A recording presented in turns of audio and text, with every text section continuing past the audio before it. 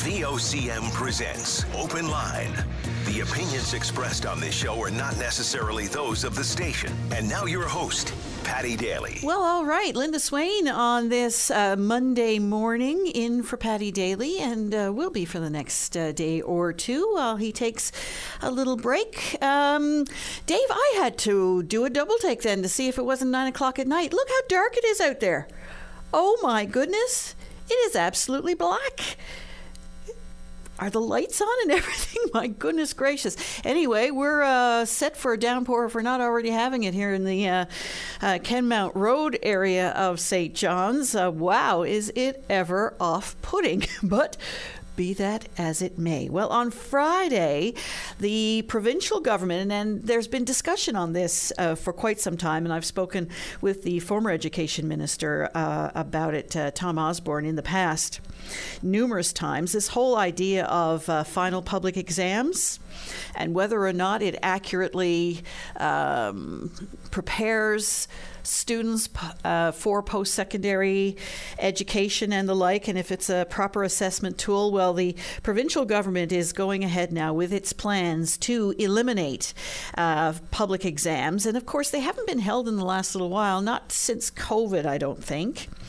But they're going ahead with plans to eliminate public exams and come up with an alternate assessment tool, if you will, to assess students heading into post-secondary. Government launching a consultation process with both parents and educators this fall to get their take on some proposed options for assessing high school students. It's hoped that a new assessment and evaluation model will be implemented in time for the 2025-26 school year. So if you have a child in grade 9 now, they may not be writing their public exams when they graduate. Anyway, if you have thoughts on that, what do you think? And what the Department of Education is proposing, and they haven't gone into a whole lot of detail about this, not publicly anyway, is the introduction of a new assessment approach for literacy and numeracy that it says will not be attached to a particular subject or course, but will measure a student's skills in realistic situations. So I don't know what that means. Literacy and numeracy skills are different in carpentry, let's say, compared to chemistry, maybe. And, I'm just talking off the cuff here now, but, so how would that be applied in so-called realistic situations? And, some people don't necessarily need to take certain skills with them through their career paths, while others absolutely do. So it all depends on the circumstances. I would think it would be rather complicated, but that's just me. So the assessments would take place in grade 10 with additional assessment opportunities in grades 11 and 12. Well, if anybody has any thoughts on that, they're certainly welcome to give us a call. What do you think? What do you think would be an appropriate model? Any teachers or former teachers out there who have any thoughts on the matter? Any students or former students who have any thoughts on the matter? I'd like to hear what you have to say. Did you feel prepared for post-secondary when you showed up? We know that a few years ago there was the Premier's task force was put together because universities were saying, you know what, our high school system is giving us students that are simply not prepared for what we expect of them. So has that scenario changed? I'd like to hear what you have to say. Also on the school front, noticing that the school board has introduced a new way of from time to time you'll have, we're doing this outing, or jerseys are coming in for this, so you have to pay this amount, or whatever the case may be. There's always some little nominal fee that you have to pay for some thing or another over the course of a school year. And instead of sending cash in with your student, or dropping money off at the school, or handing it directly to the teacher, they're doing it all electronically now. There's going to be no more of that sort of thing.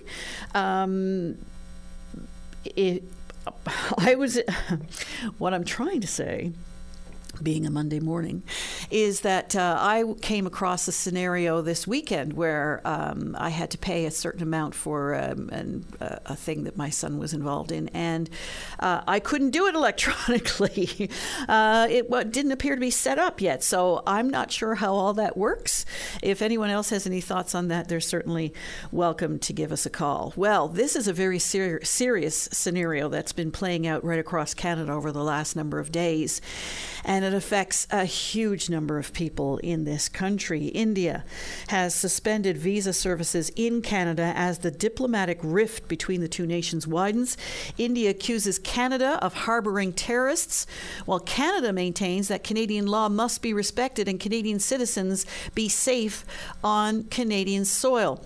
So what does this all mean for Indians living in Canada, or even Canadian citizens of Indian descent who want to go home and visit their families, go home and do business, whatever the case may be? What about students or temporary foreign workers here now who are suddenly in this position of not being able to get a visa? Or even this province's recruitment attempts in India right now. Has this effectively shut that down? Are we going to have any success recruiting nurses, for instance, from India to come here when they don't know if they'll be able to get a visa to come back home to visit their families? Or even, like I said, conduct a bit of business or whatever the case may be. I'd love to hear from people who might be affected by this, or anyone who knows someone who may be affected. By all means, do give us a call. I see Premier Andrew Furey is up along, meeting in Quebec City with the governors of the New England states and Atlantic premiers, as well as Quebec Premier François Legault. And no doubt the Atlantic Loop will be part of that conversation, and our mutual energy needs in the general region. Perhaps Gull Island will be discussed a little more extensively than some of those tweets that Premier Legault sent out last week or the week before, about Gull Island and discussions that he was having with Hydro-Quebec. If you have any thoughts on that, you're certainly welcome to give us a call. And Ukrainian President Volodymyr Zelensky paid a visit to Ottawa late last week, addressing Parliament and asking for greater support from Canada for the war in Ukraine and the Russian invasion. But he's facing some additional challenges of late. The U.S. Congress split on continued support for Ukraine, and even one of the country's staunchest allies, Poland, now taking a harder stance with its continued ban of Ukrainian grain imports. Well, Zelensky was asked about that when he met with reporters after his address to Parliament on Friday, and he's blaming continued Russian disinformation for sowing further divisions. And of course, I don't know if you were following the news on Friday or not, but there were all kinds of cyber issues on Friday when Zelensky showed up in Ottawa. In fact, Tim Powers mentioned that this morning. A bunch of things went glitzy, so it's supposed to be Russia keeping an eye on Zelensky and just reminding everybody that they have tendrils just about everywhere. Anyway, if you have any thoughts on that, you're certainly welcome to give us a call. But I want to hear from you. I want to hear what you have to say. Anything you've been brewing or sitting on all weekend that you have to get off your chest, pick up the phone, give us a call. Here are some of the numbers to do so. And I have to say, it is alarmingly dark out there right now. It's one of those things that sort of throws you off. I see like the lights are on, the street lights and everything. It's really ominous. We're going to start the show this morning with John Harris, the Director of External Affairs with Munsu. Hello, John. Hey, how's it going, Linda? Good. Is that dark cloud over you right now? Oh yeah, I mean it's pretty miserable out there, but start to the week, we've got to get going. Got students are in class. It's exciting. Yeah, for sure. But it's almost, foreboding for this situation that's developed between Canada and India. And we have so many Indian students attending Memorial University, not to mention profs and staff, and the list goes on and on. People with deep connections to that country. What kind of an effect is this having? Well, absolutely. It's of great concern to Munsu, especially when the conversation surrounding visas, not services being closed from India. I'm very concerned. I want to let any Indian student know that we're here for you if you want to reach out and come help in this time of great concern and also of not knowing what the future holds between the relationship with India and Canada. Certainly, they have to be feeling very alone right now, but there are a lot of people who are reaching out to help. Yeah, I think that the unfortunate part is that students, especially international students, get the brunt of these kind of issues when countries are face these kind of international crises. It's usually the most vulnerable that get affected, and that in this case is international students who just want to come to Canada for education and feel safe. And now we have warnings like from India saying that students should be exercising the utmost of caution in Canada, and I think there's some very scary things for international students, especially coming from India and for Sikhs as well after this violent assassination of a Sikh Canadian citizen in Canada. So have you had students come to you and say, what do I do now? There's definitely been some murmurs of concern, but right now we're still kind of waiting for more information, and we want to make sure that the people know that we have their backs in any situation. We can give access to a lawyer, to any immigration lawyer for any student that needs it, and we're here to help in any kind of concern that students have. Do you have a good communication with the federal government, for instance, keeping you abreast of the latest developments and actions that can be taken on the ground here to help students? We haven't yet spoken to any federal official, but we'll be in communication when the need arises. There's definitely a need for that kind of communication, especially with the federal counterpart of perhaps the MP's office can help out in that situation.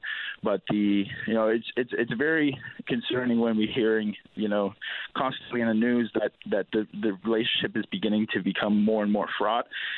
We don't know what direction this is going in, so we really hope that it can clear up and we can have some clarity from the federal government as well for international students coming from India. And I guess just continually repeat the message that we're there for you. Whatever we can do, we'll do it for you. Absolutely. I mean, it's an amazing opportunity to be in university with students from all over the world.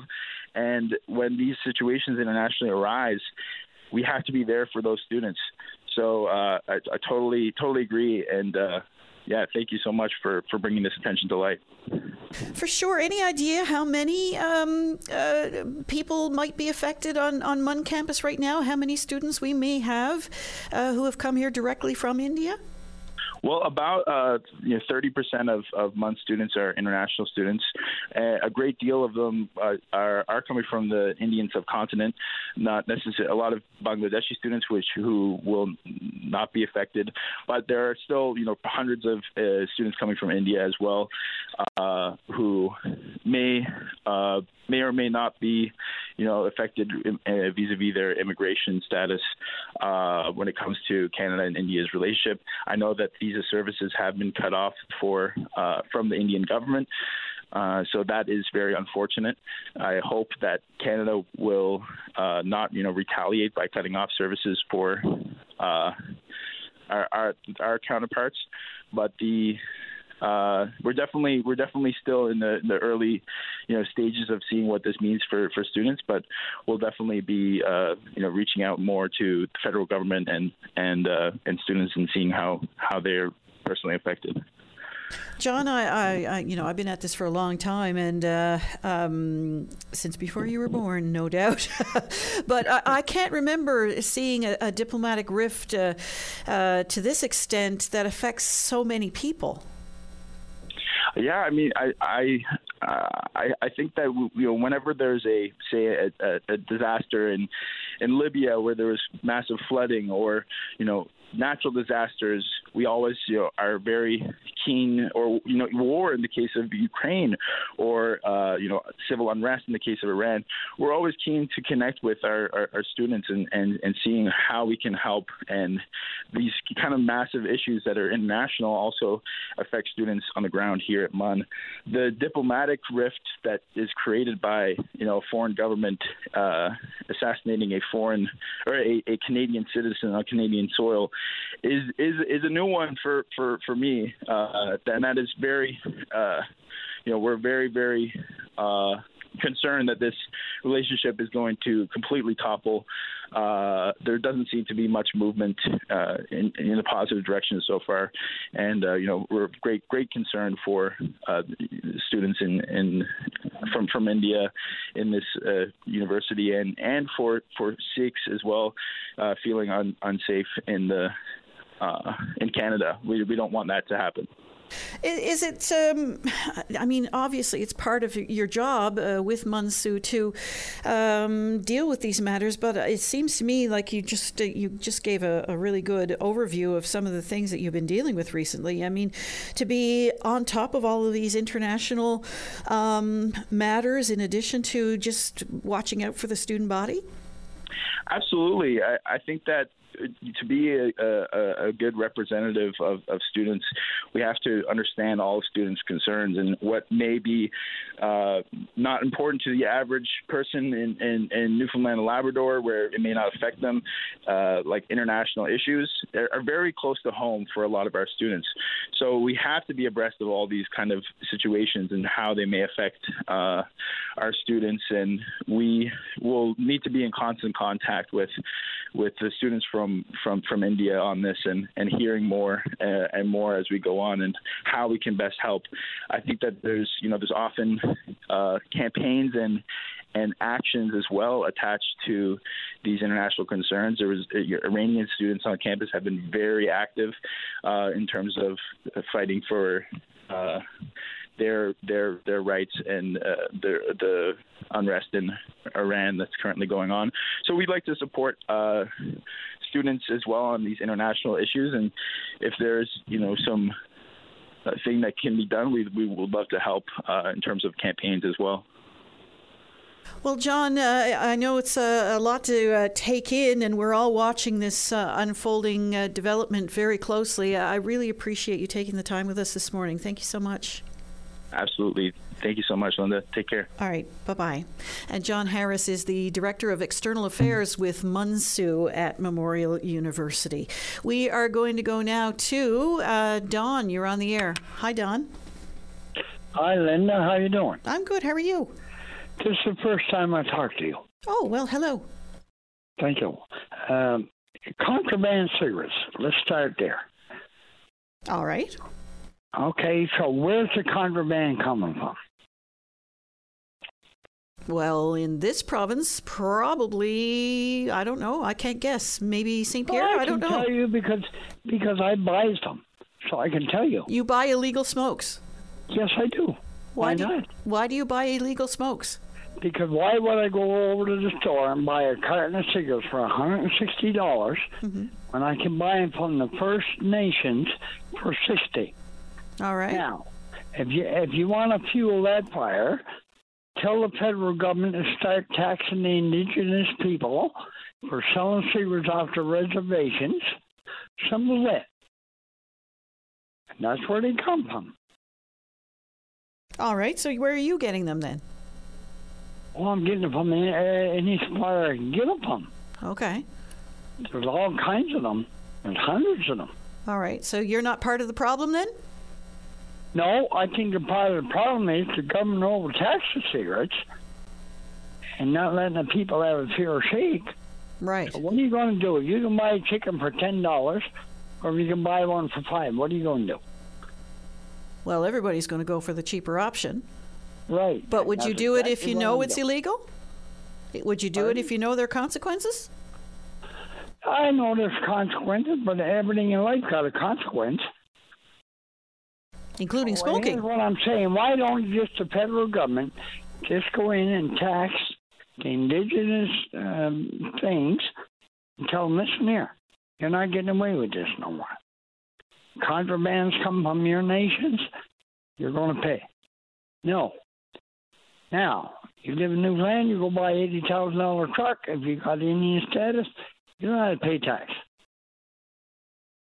Now, that don't make sense to me.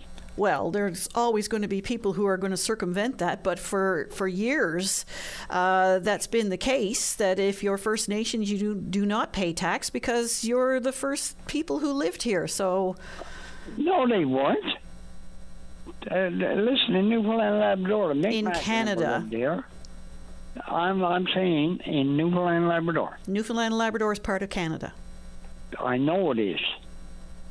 My God, you guys want to argue, but the Mi'kmaq people from Newfoundland came with the French. They destroyed the Beothuk people. You know your history? Continue. Do you know your history? There was Beothuks here in Newfoundland. And the Mi'kmaq came over with the French. And they don't have Indigenous rights in Canada? Now they do, yes, because if I can go in and murder one clan, then I take right to that land. All right. Don, appreciate your call this morning. No, because you're mad now, because I'm old enough to can and learn. I'm not mad at you. That doesn't bother me.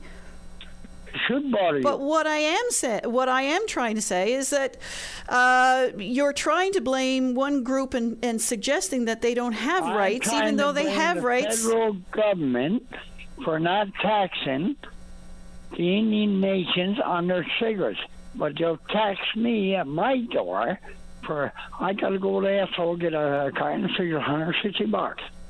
I can buy them for $60 from the Indian nation. So why don't? So you're taking advantage of that. Of course I am. Wouldn't you? And you're complaining about it? I'm not complaining. Everybody on your show. So you want the government to tax the cigarettes that you're buying illegally? Yes, because then we wouldn't have a problem with these people coming on your show and talking about contraband, talking about this, talking about that. Get rid of it all. Just get rid of it. Tax everybody fairly, and the question's over. All right, Don, thanks for your call. Have a good morning. Bye-bye. He wants government to tax the cigarettes that he's paying tax-free. All right, fair enough. I think I understand what he's trying to say there. Anyway, if you have anything to talk about, by all means, do give us a call. We have some lines currently open. Now is your chance to do so on this dark and miserable Monday morning. Here are the numbers to call. Start your day off right. Get the latest updates on news, traffic, and weather conditions, plus interviews with today's newsmakers. Your go-to source before you get on the go. 5:30 to 9 a.m. weekdays. Your VOCM mornings. And we're back. Linda Swain in for Patty Daly, who is off today. Well, one of the conversations we've been having at length for the last number of, oh my goodness, it feels like forever now, is the rising cost of living, of course, grocery prices.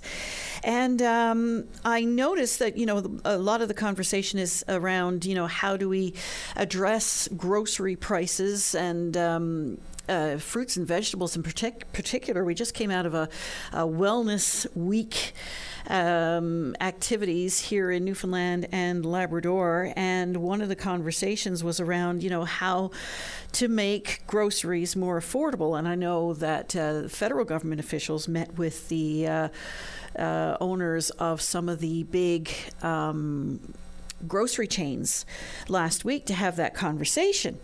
But I noticed myself the other day when I grabbed a quick lunch that the item that I had purchased, if you go through the the checkout window just for expediency. If you only have one item, and I often do, and it says $6.24, and so I got my card out, was ready to tap it, and no, it was $7.49 or something like that. I can't remember exactly, but it was considerably more than $6.24. So I tapped it. When I got the bill, it showed HST on that, and I said, here we are. So I bought this little lunch wrap type thing, and I was charged nearly $1 in HST, driving that cost up. And I said, well, that's very interesting. Now, traditionally, they didn't used to put taxes on grocery items, but they do on grocery items that are prepared, I understand. Is that correct? And this is just my general understanding. I'm not saying this is factual, but anything that's been, chopped up or packaged or, altered in any way, or you know what I mean. And one time that was, you'd have a little deli case, perhaps, where you'd get some of those items. Now it seems to me that more and more of the grocery store that you might travel to and frequent in your travels, more and more of the items that you purchase there are these ready-made, ready-to-eat kind of things. So is the HST applied to all of that then?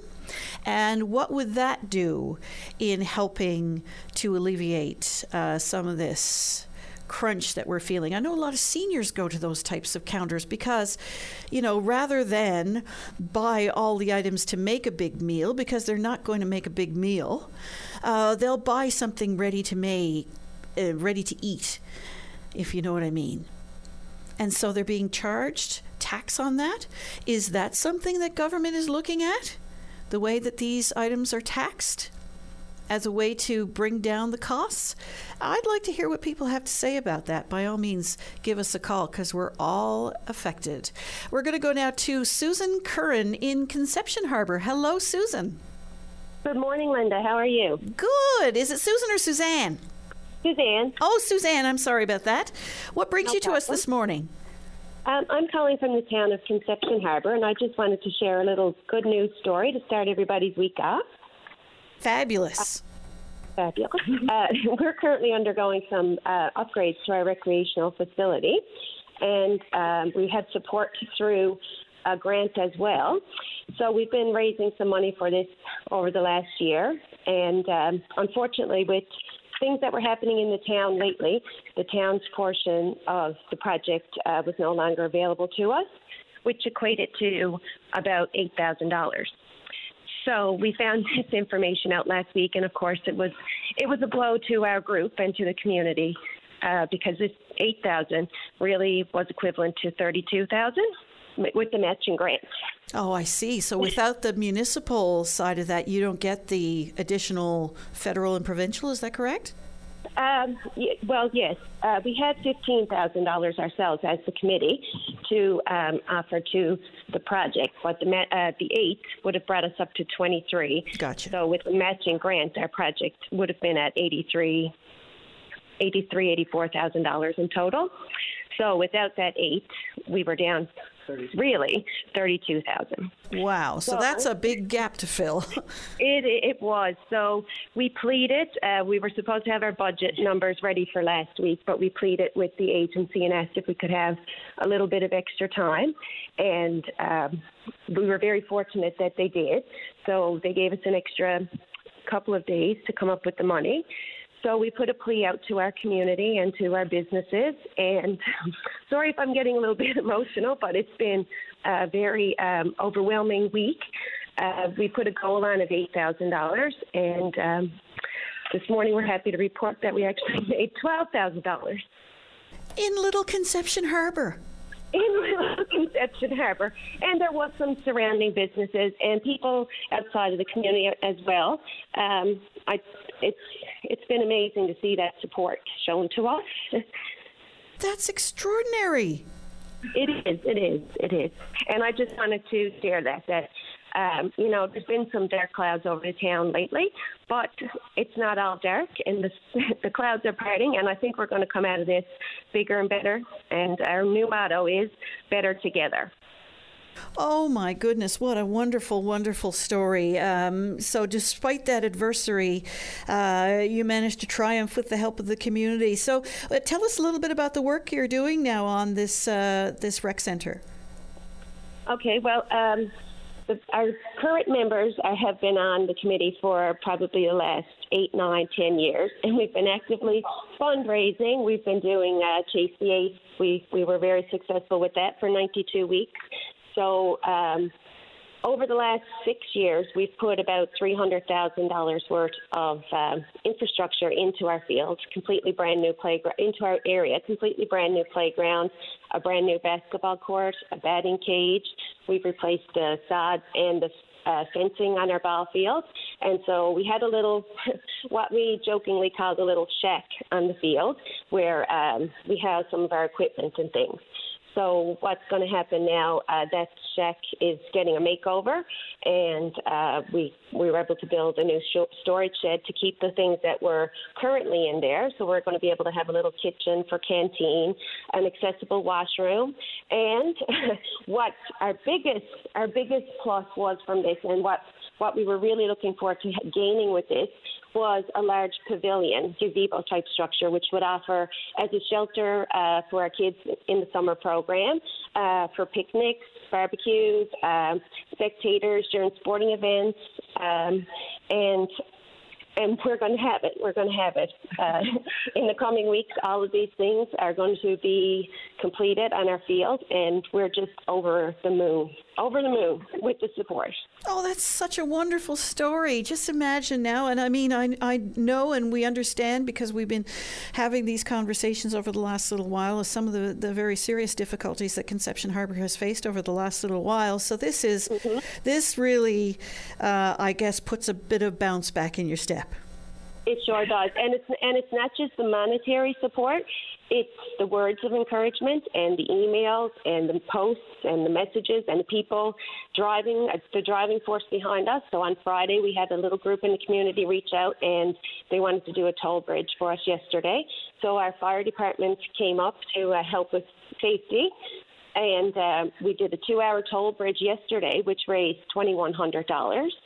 I'd also like to send a shout out to Oliver Freeze-Dried Candy in our community. Wonderful supporters. They actually donated 100 bags of Skittles yesterday and made special labels, Conception Harbour Recreation Better Together, that we placed on those bags.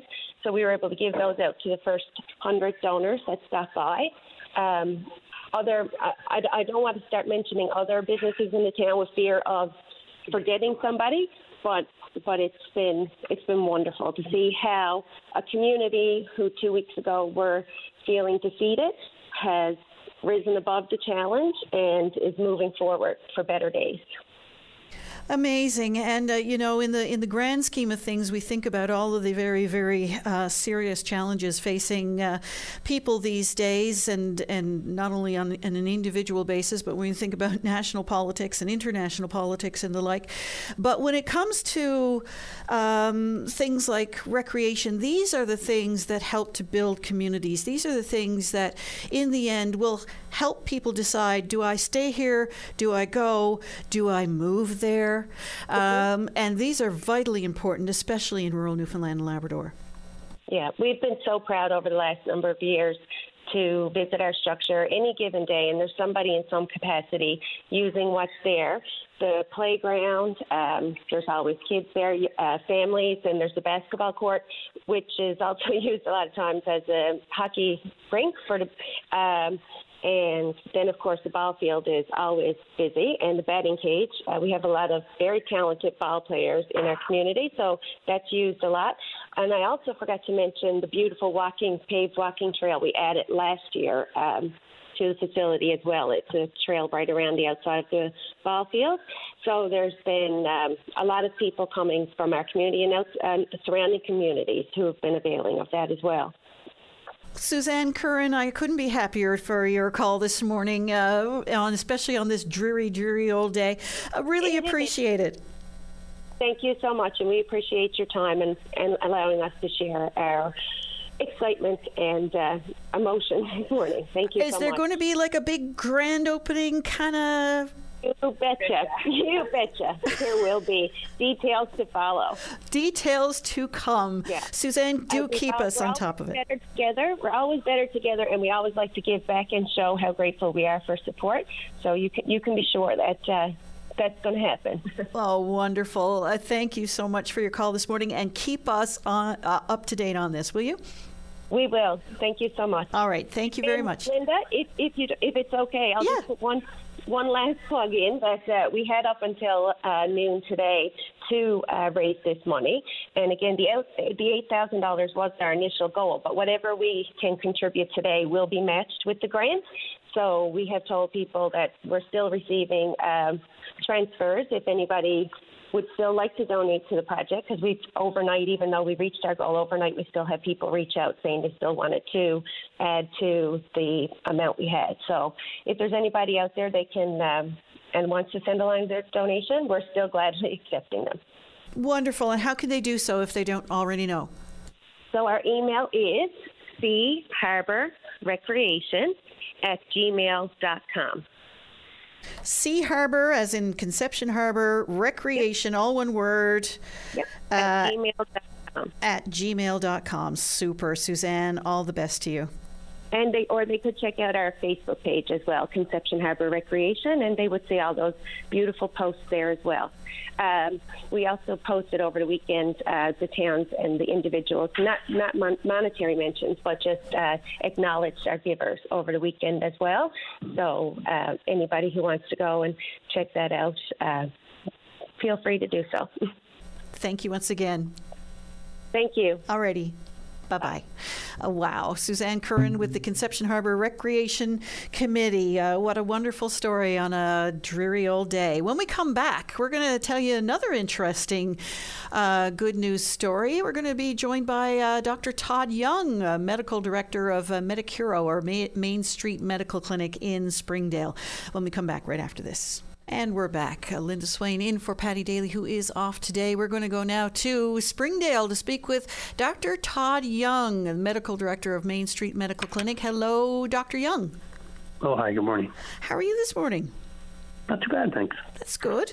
So we noticed a little post that you had made indicating that you're seeing great success in recruiting physicians. Tell us what's going on.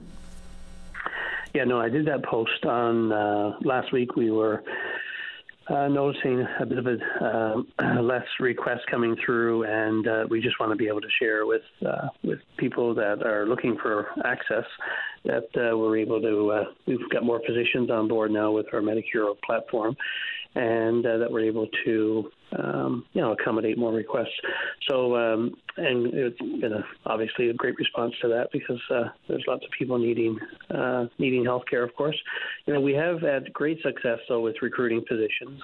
When we look at recruitment, we know the things that are important are work-life balance, working together in teams. We know that physicians are looking for, enough volume to keep their practice going and be professionally happy, access to professional development, and the other thing, of course, innovation and flexible opportunities. And that's what's been shown to be very important to physicians when recruiting them to different areas.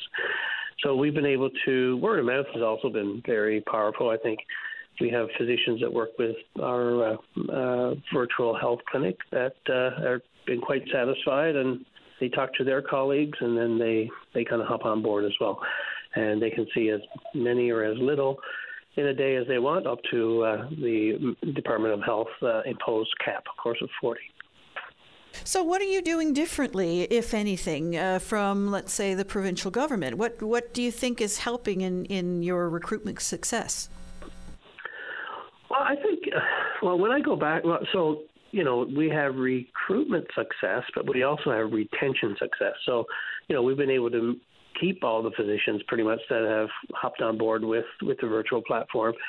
How it goes is the flexibility, I think, is the selling point, right? And so physicians every day contact our staff and say, I'm available today to see 10 patients virtually, or I'm available to see 30 patients, whatever. It's whatever they want, and it could be in the morning from 9 to 11, or if they want to do them in the evening, 8 till 9 p.m., that's okay as well. It's the flexibility. They're in control of their schedule.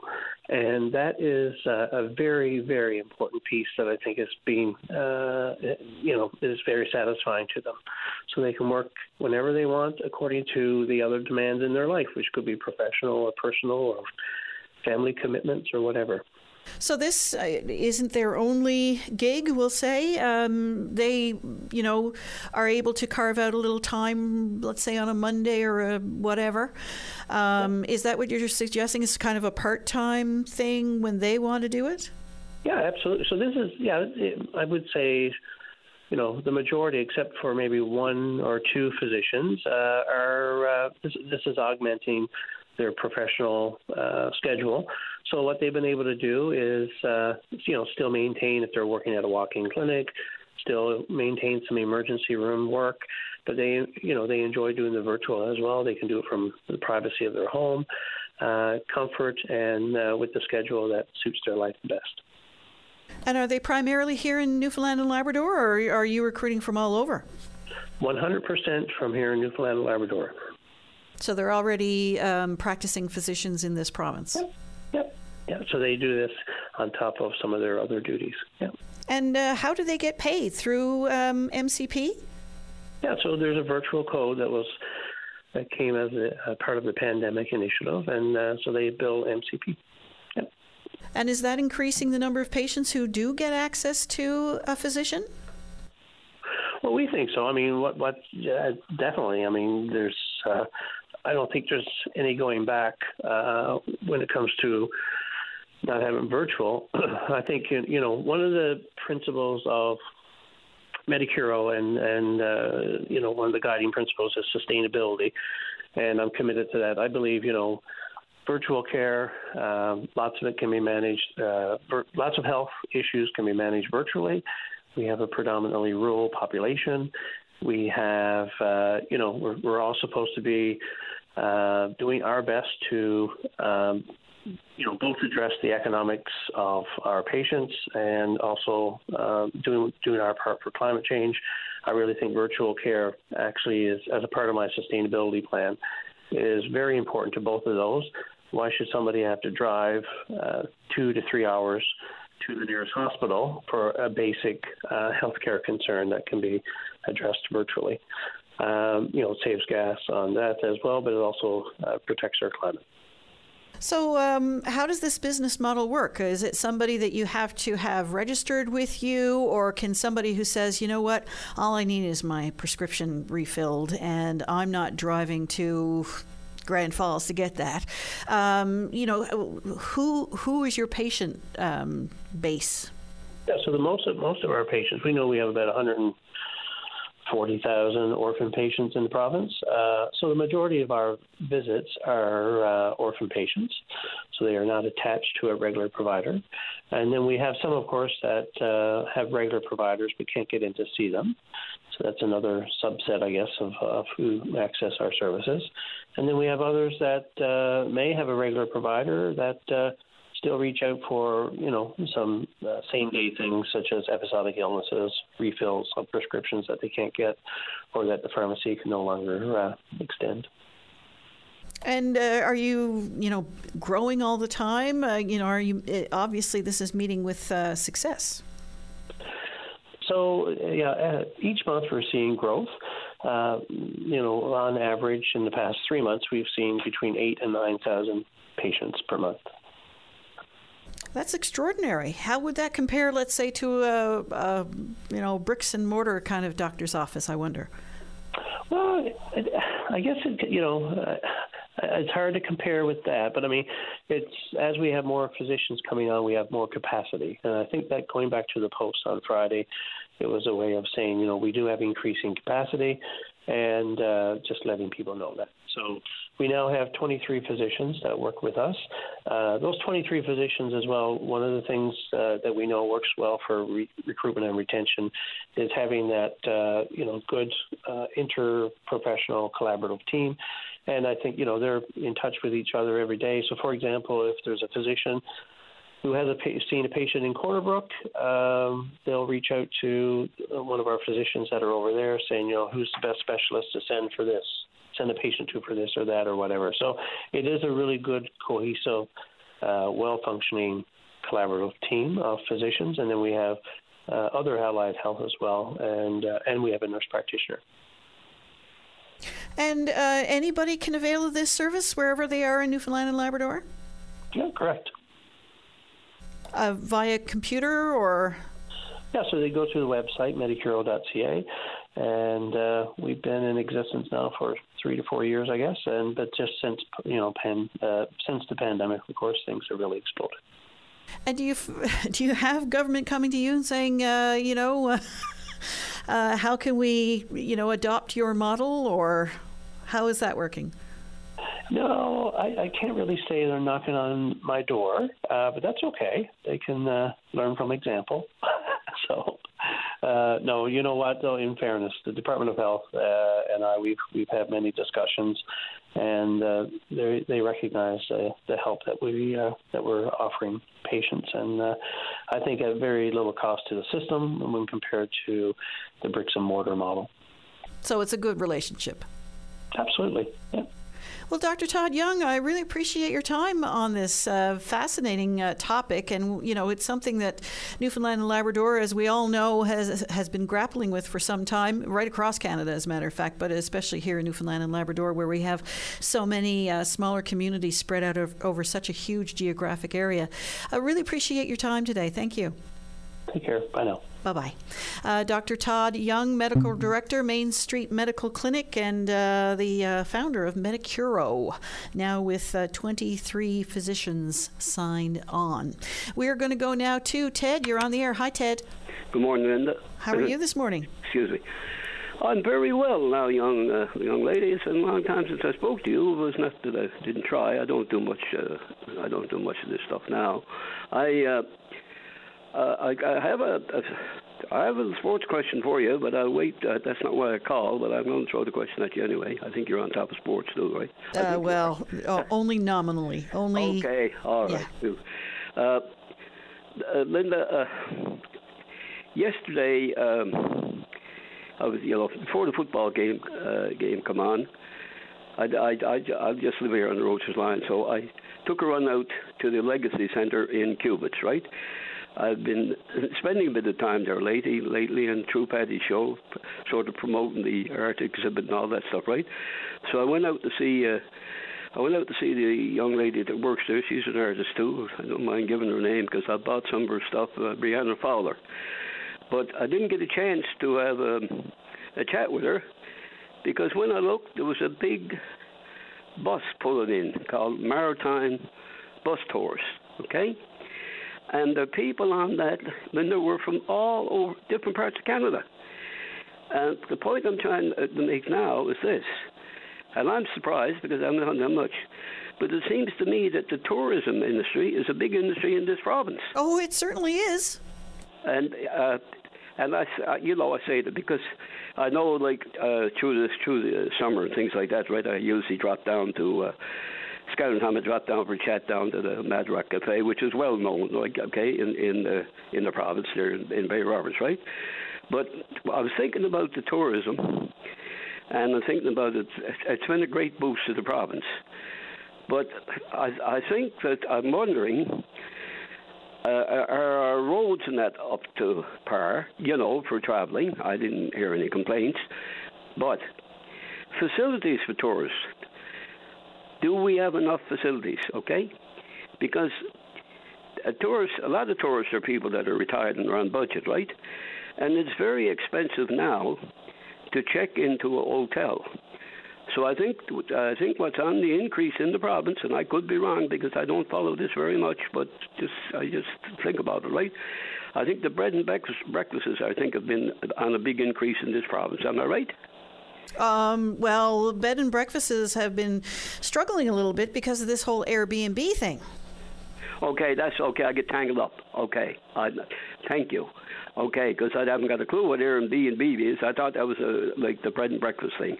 That's an Airbnb is somebody who owns a home, let's say, for instance, and rents it out for tourists and that sort of thing. So very different from a bed and breakfast, which has to be registered and all of that sort of thing.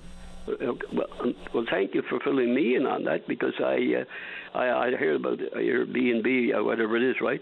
But I met some interesting tourists myself the year, like, you know, because I type of person I speak to people, right? And actually, some Americans I met there. The man was in his son. He was 87. He was very active out playing golf and that, right? So I, get friendly with him, and his roots, his mother and his father, both came from the Bay Roberts area. Well, I could fill him in on, one was Bay Roberts, the other one was Coley's Point. At one time, there were two different towns, and now they're all into one, right under the town of Bay Roberts, right? And being born in Bay Roberts, he considered a great help to him on these mother's side of the family, okay? So I filled them in there, and they were really, really, really good people. And then I put him on the people then that could help him on his father's side, okay? But I don't want to get off track, but what I'm saying is this. I think that tourism is going to be, unless we come down with some other kind of what's going on now with all this climate and this COVID and things, right? But I think the tourism industry is going to be a major industry in this province for years to come. There's a lot of historic things to see here, because I pointed out to one of the people out there in Cubits, I said, this is the oldest British colony in North America, okay? But when I looked at the paper the other day, the local paper that comes out, Shoreline, yeah, on the front page, I saw an article there that was of great interest to me, as a person. I think you may be aware of it, of these tunnels that they've undercovered in Carbonear. Yeah, absolutely. Okay, that's a major topic now, from what I read, with the town council in Carbonear. Okay, this is the kind of things that will attract tourists. Yeah. And I hope that the town of Carbonear does everything they can to preserve those tunnels. There's no major decision made on that, according to what I read in the paper, okay? Yeah. But Ted, we're overdue for the news now. I'm going to have to move on to your sports question very quickly, and Brian Medore is on the ready to back me up. Good for Brian Medore. I wanted to get Paddy going this morning. Okay, women's hockey. All right, they've got 3 teams now in Ottawa, Montreal, and I don't know the other city.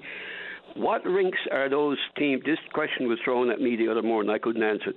What rinks are they playing out of in these cities?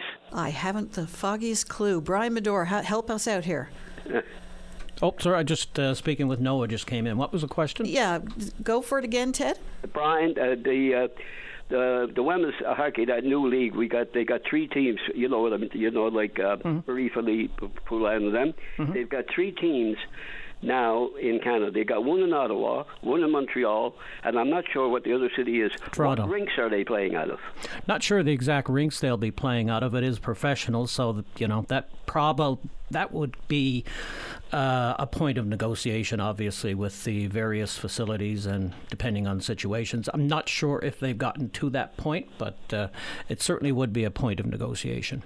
Okay, and I'll run by Paddy another morning. All right. Ted, we'll have to leave it there because Brian is actually waiting to go on the news. Okay, thank you, Brian, very much. Appreciate that, sir. Right you are. Thanks, Ted. Thank you, Linda. And bye-bye. Thank you, Brian. Yeah. Brian's up now with news. Stay informed and have your say on the news of the day with your VOCM. Join Linda Swain weekday afternoons from 4 to 5 p.m. for an hour of talk and discussion with decision makers and listeners like you. News Talk on your VOCM. And we're back. Linda Swain in for Patty Daly. We're going to go now to former MP and former Mayor Rex Barnes. Hello. Hello, Rex. Hello. How are you? Oh, not too bad. That's good. A long time since you and I chatted. Oh, it's been many years, I should say. Yeah. How you doing? Good. That's good. I wanted to call this morning because, we sit around the coffee tables and we say certain things and we don't bother to do what we should be doing, and that is calling in and voicing opinions on the cost of living. And for sure. And it's affecting every last one of us. Well, that's right, and what amazes me is that I don't know if I missed it, but I haven't heard the lobby groups come out, speaking out about the cost of living for seniors, for ordinary individuals, because I think sometimes, and this is a shocking thing to say, I think we're all too politically motivated with regards to our own little groups that, we don't want to offend anyone because we mightn't get funding or something. I don't know if that's accurate or not, but sometimes it makes me wonder. I mean, if you look at the federal government, the interest rate hikes, I know the Bank of Canada determines that and everything else, but the federal government do have, as far as I'm concerned, some input into where this is going. I mean, you take people on minimum wage who I've been told by people that I know that when their mortgage came up, it went up $150 probably. Where are they getting this money when they can hardly pay their light bill? You know what I mean? But no one cares. It appears that no one cares that this is happening. You take the gas tax, the carbon, the taxes on gas, and the carbon tax. I mean, it's killing Newfoundland and Labrador. It's killing some parts of Canada. But again, no one seems to care. Where are people? Where are the lobby groups speaking out vigorously that the government's supposed to be listened to?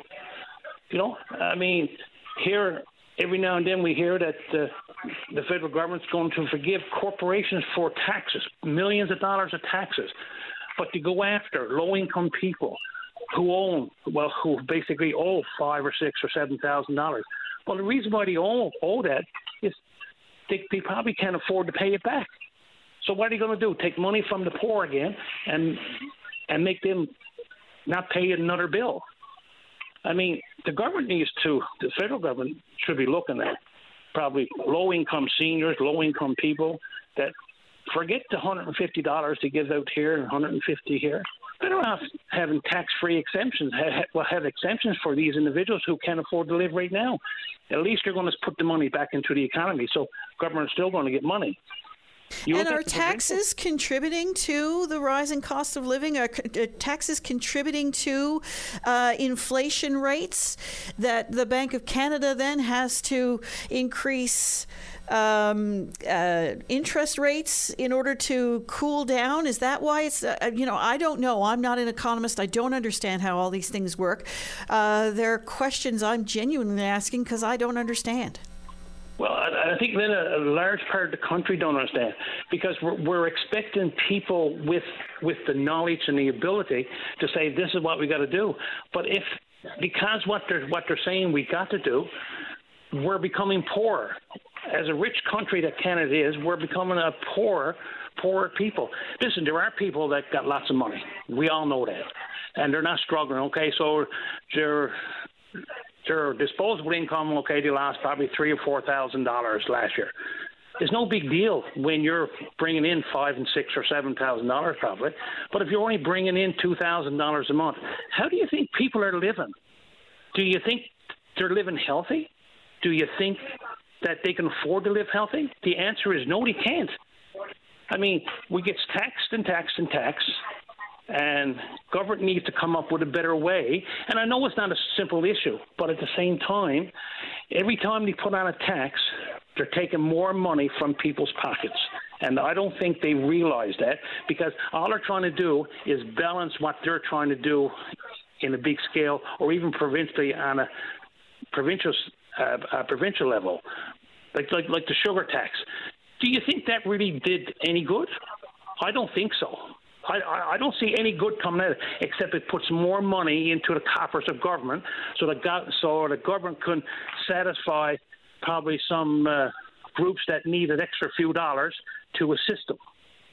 Because the money goes in and the money comes out. And I bet you'll find out that if they bring in an extra $10 million, where's this $10 million going? In the revenue that they got brought in, is it going to health care? How much has gone to health care? How much has gone to low-income people? How much is going in other parts? How much is going to community grants? Items like this. I mean, isn't it better that we focus on saying our main priorities is this, this, and this, and if it doesn't fit this, this, and this as our main priority, that we're not giving no money for it because we can't afford it. It's okay to say we can't afford it because Newfoundlanders, Labradorians on low income are saying it all the time. I can't afford to pay my light bill this month. I'll have to try to make it up next month. But guess what ends up happening? Next month comes, they still haven't got the money, and Newfoundland Power then after 3 or 4 months are sending them notices to shut the system down, to shut the electricity off. I mean, I'm sure MHAs can tell you stories and stories about people getting notices from Newfoundland Power. But I don't know where it's all going to go, but I can tell you right now, low-income people are struggling, seniors are struggling, and where are they going to go? We got to take care of them some way or another. So we got to come up with a plan that's going to be better, effective, and better usage of our taxpayers' dollars. Like you take Newfoundland Labrador housing. They say that there's all kinds of housing units are not filled, are not being used because it costs too much to repair them. Well, remember a couple of years ago, and I say a couple of years, it could be 5 years or 6 years, the federal government came out with a program to help out low-income people, which was a good program, by the way. And they ended up, business people took advantage of it. And the ones that had the money to do so, because you had to have lots of money, and so that the rent wouldn't go up a certain height. Well, we need to have, and I say a two-tier Newfoundland Labrador housing situation where there's low-income people who are being taken care of that are only paying very low rate, and then there's another group of people that can pay probably $500 or $600 a month. You can't afford people on low-income housing, low salary seniors. They can't afford to pay $1,000 or $1,200 a month to rent an apartment. So it's time for Newfoundland Houses to fix up these units and have a percentage for low-income people who are barely surviving. So that way because they can't afford $1,000. People are out paying $800 to $1,000, $1,200 a month here in central Newfoundland for apartments. Yeah, unheard of. I mean, it's crazy. And I'm told that there are like no vacant properties available in Grand Falls, Windsor right now. Like if you're in the rental market in Grand Falls, Windsor, good luck to you. Well, it's good luck. You can't listen. I'm going to tell you, I'm living in Port Anson. I moved out when I retired, I moved out to Port Anson. I renovated what we call my summer home, my cabin, and I made it into a house because I felt I could not live with the rising costs in Grand Falls, Windsor. The place where I grew up and lived all my life, I had to leave. But now I'm much better out here because I'm right on the water. Don't get me wrong. But there's challenges out in rural Newfoundland, too, with regards to that. Absolutely. But the thing about it is that if I decided to say I'm going back to Grand Falls, Windsor tomorrow, I don't know if I can come up with that extra $1,000 or $1,500 to rent an apartment. Because I'm not used to paying it no more because I own my place out here. You know what I mean? So yeah. I'm living good. Don't get me wrong, and I'm not stuck for a dollar, but I am also doing several jobs so that I can keep my standard of living high. A lot of people can't do that. Right, and I mean you've got to weigh that with access to health care. If you were in an emergency situation, God forbid, you got to weigh the fact that you are now a bit of a distance from the nearest hospital. And listen, that's the price you pay. And listen, I live with that every day. But if it comes to a point that I have no other choice, well, then I would have to come up with the money to go and live in the Grand Falls, Windsor, to go in to live in the St. John's or whatever. But the health care out in this area is probably not what it should be. Because there's too many people without family doctors, and this is where it all affects people's living, healthy living. It all affects people's abilities to pay. And I've heard Dr. Young on, and Dr. Young is doing a terrific job. Don't get me wrong, but you heard how many patients he's seen per month on virtual care. You know, I mean, if I got sick tomorrow, I would have to go and stand in the emergency room and wait to be seen because I have no family doctor. But you know something? It's just as well not go because when you go in, they're going to look at you like you got a dozen heads and say, "Well, you're going to have to wait because it's not an emergency." You know, it's one thing hits it, goes across the board, and all of a sudden, before you know it, everything is being affected. So people are not getting the health care. People can't afford to go in, wait hours, and then when they haven't got family doctors. People can't afford proper housing. And it all adds up to where it's all going. It goes right back to your health. Cost of living. Right back to your health. Yeah, and absolutely. I don't know if people see this. Like, the government makes it look good. You know, that we're giving you a carbon tax rebate, $100 and something, or we're going to give you a food tax. Listen, that's insulting. That is insulting to seniors when you're giving them a food gift of $100. I'm not sure what it was now, Lynn, of $200 that seniors under a certain income got it. You know what I mean? I mean, to me, that's an insult to seniors. Give them tax-free status. Let them pay no taxes. Every month, then they got $100 or $150 that they got on disposable income that they can use to make their life a bit better. Because, listen, we're getting older. We're all going to die sometime. It's only a matter of when. So let's give our seniors who created the foundation of our country today a better end to their life, rather than forcing them to pay taxes that is causing a negative impact on their own way of trying to live until they die. It's just, the world's gone crazy. That's all I can tell you. And Rex, the thing about it is that we got to do better. Rex, I appreciate your call. We have some people waiting in the lines there now, but thank you very much. Right, and one thing before I go, this is a sports thing, and I do apologize. I want to congratulate Cass Davis, who was playing with, I believe it was 15 and under. They went over to Ireland this past week, and it was the first time Canada, I think it's called Canes Canada, had representatives from Canada over playing baseball, 15 and under boys and girls, I'm assuming. And then what ended up happening is that it was being on YouTube, and Cass Davis from Grand Falls, Windsor, and I'll say Ganner because his family's, he lives in Ganner as well, did a terrific job. And there's more Newfoundlanders on the team from St. John's, and I don't see that being on the sports enough. And I think that we should start praising up these young men, because I tell you, superstars in the waiting for baseball. Fabulous, great to hear, Rex. Thank you. Yes. Perfect. Take care of yourself, and I hope more people jumps on board to speak about the issues of high interest and cost of living. All right. Thank you so much. Bye-bye. Thank you. Goodbye. Any thoughts on what he's had to say? By all means, do give us a call. When we come back, we're going to speak with the MHA for Topsail Paradise, Paul Dinn, about plans for high school in that area. This is Open Line. Here are the numbers to call. And we're going to go now to the MHA for Topsail Paradise Opposition Health critic, Paul Dinn. Hello.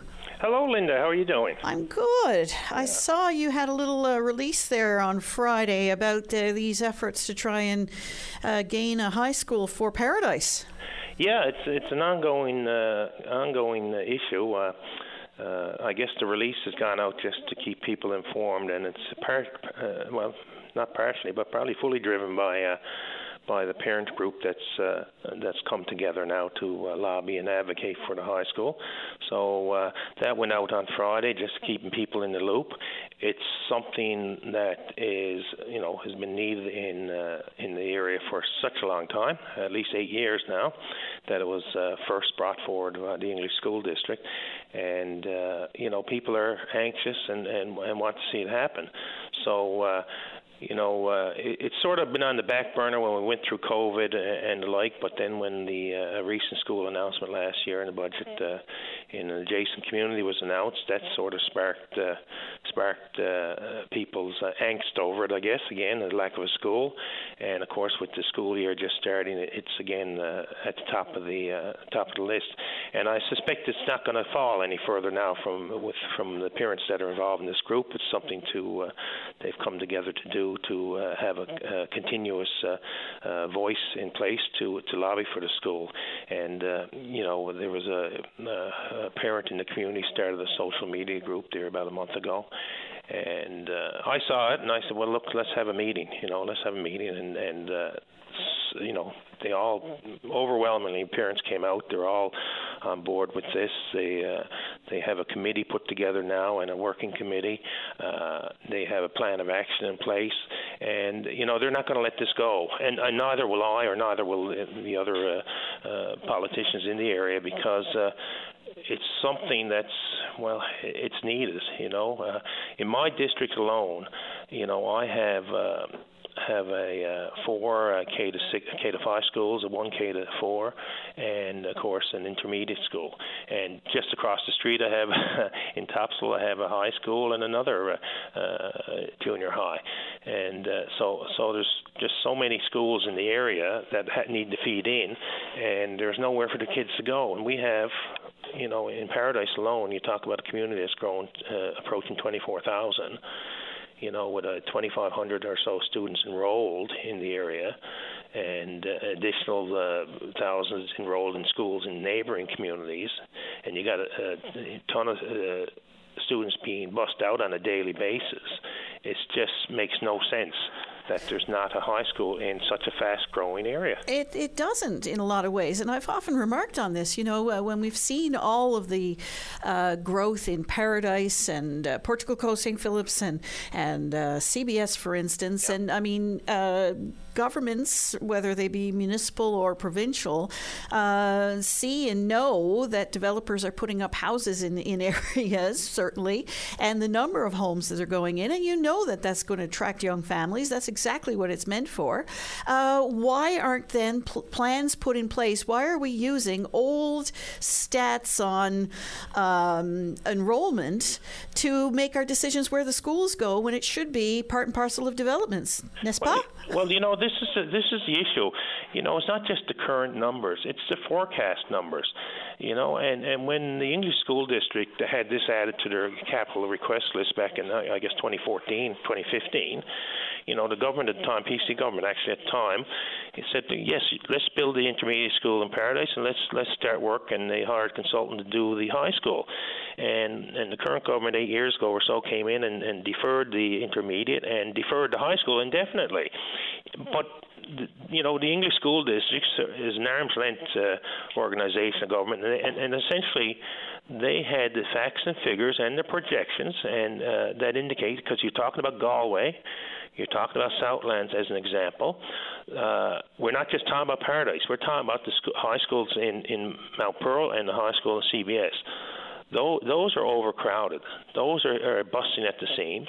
It takes away opportunities for students to participate in many extracurricular activities, whether it be sports or arts or music or bands.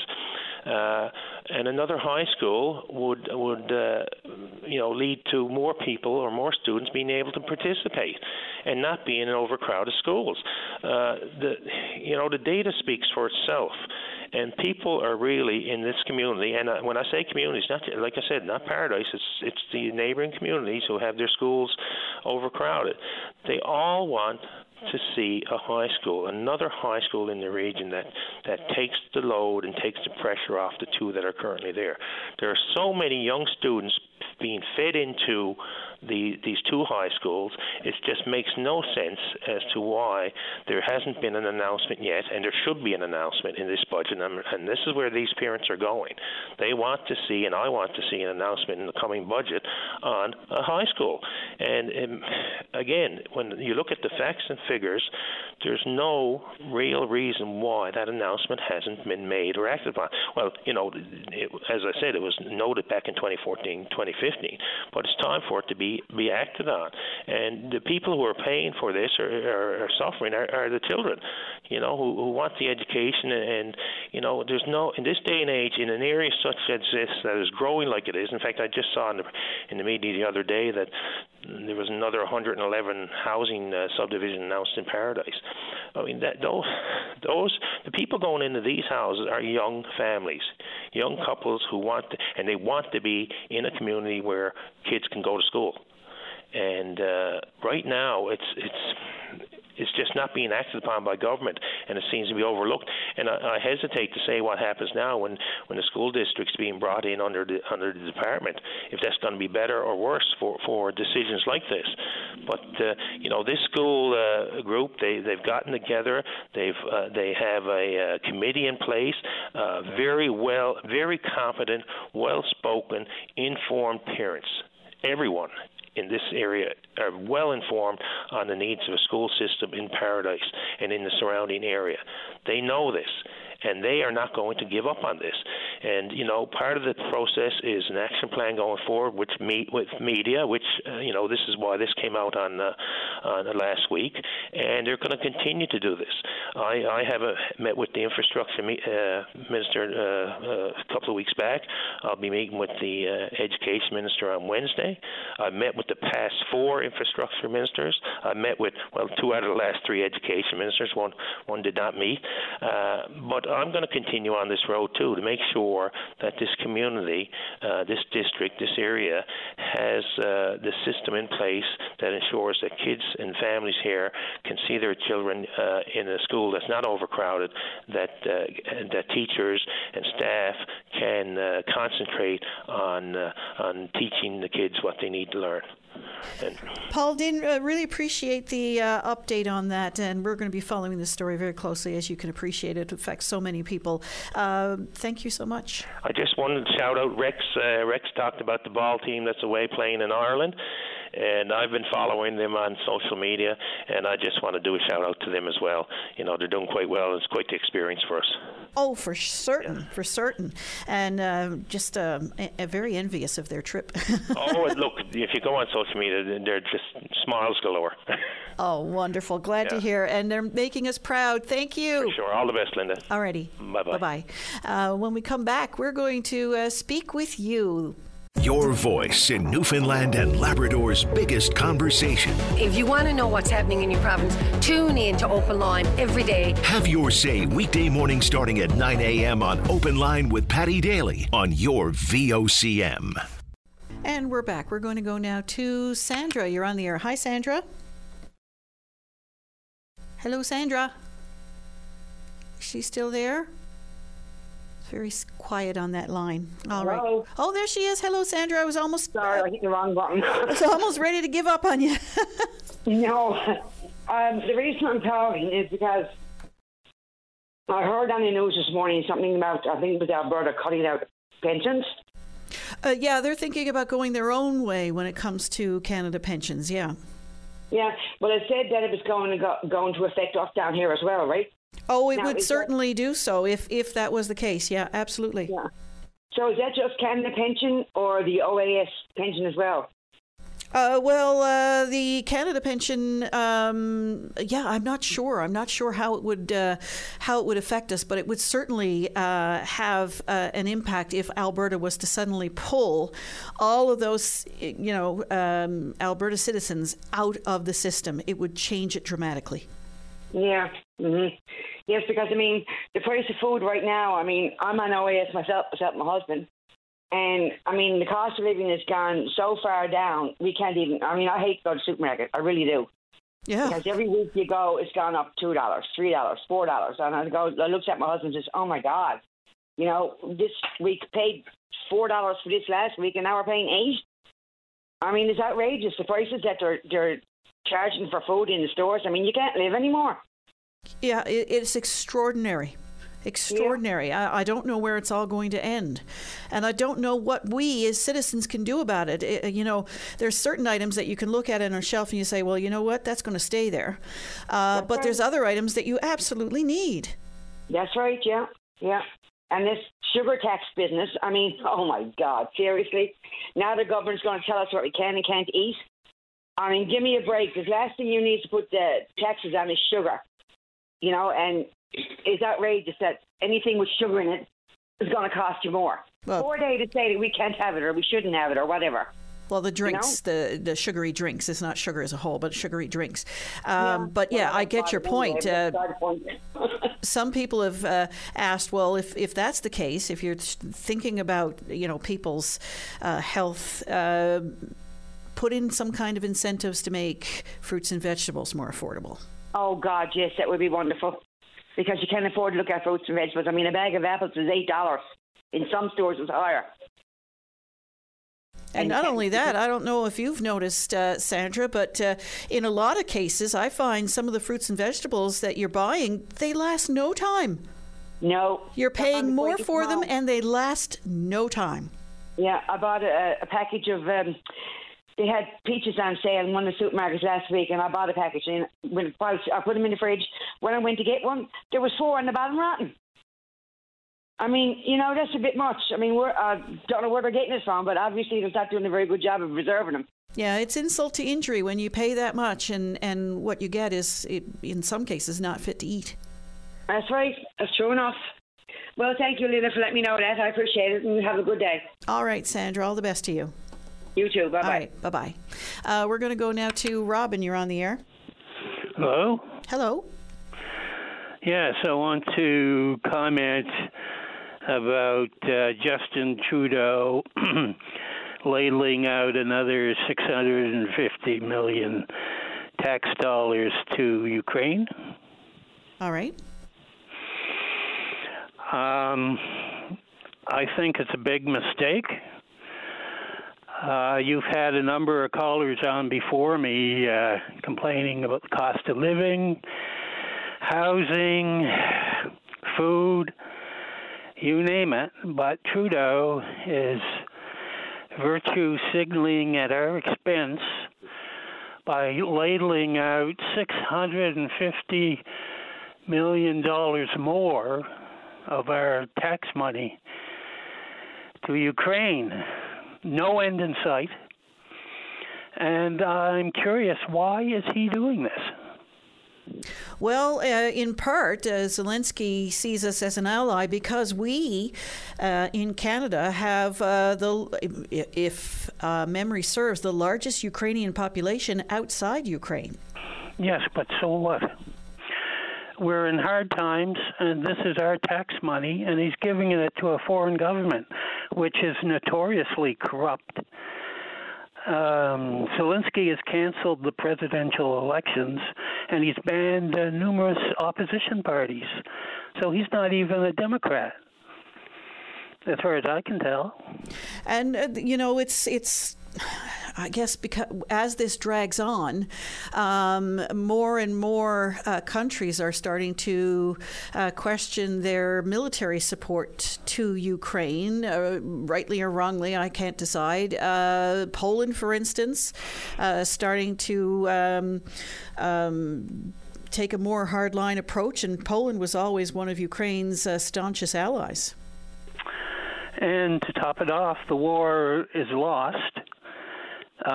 Ukraine and their counteroffensive lost about 400,000 Ukraine dead. They cannot replace that. However, the Russians can. And on the border, awaiting Putin's order, is almost 500,000 Russian fresh combat troops to be sent into the war. And Ukraine has nothing to oppose them, essentially. So do you throw up your hands and say, well, that's it? What do you do? Walk away. Well, why should we throw more money down a hole? The war is lost. Ukraine is not worth defending as far as Canada is concerned. Do Canadians want to die for Ukraine? I don't think so. So that $650 million should be earmarked for Canada, not Ukraine. Am I right or am I wrong? Well, we'll see what our listeners have to say on that, but it is a big ask for certain, and there are more and more people globally who are starting to ask these same questions. Ukraine, an independent nation, invaded by a foreign nation. I think in the beginning, a lot of people felt very strongly that, we need to help them in whatever way is possible. But as you say, as it starts to bog down, serious questions have to start being asked, rightly or wrongly, about continued military support and with no real understanding of where it's all going to go. Yeah, and think of that for a moment. There's almost 500,000 dead in this counteroffensive, which totally failed. The Russian artillery is about the best in the world. Nothing moves on that battlefield that can't be blown to pieces. And that's what the Ukrainians have found out. Plus, there's 500,000 more fresh combat troops in Russia awaiting Putin's order. The war's lost. But what does it mean in Europe as a whole if Ukraine falls to Russia? What does it mean? Well, that's up to the Europeans, isn't it? I'm talking about Canada. We want that money for Canada, for Canadians, for our cost of living. But it's certainly going to change things here, will it not, if the whole geopolitical dynamics in Europe change dramatically? But there's no evidence of that. Russia has no intention of invading Europe. Russia was provoked into the war. How would the United States react if Russian troops appeared on their border? I think they would not like it, don't you?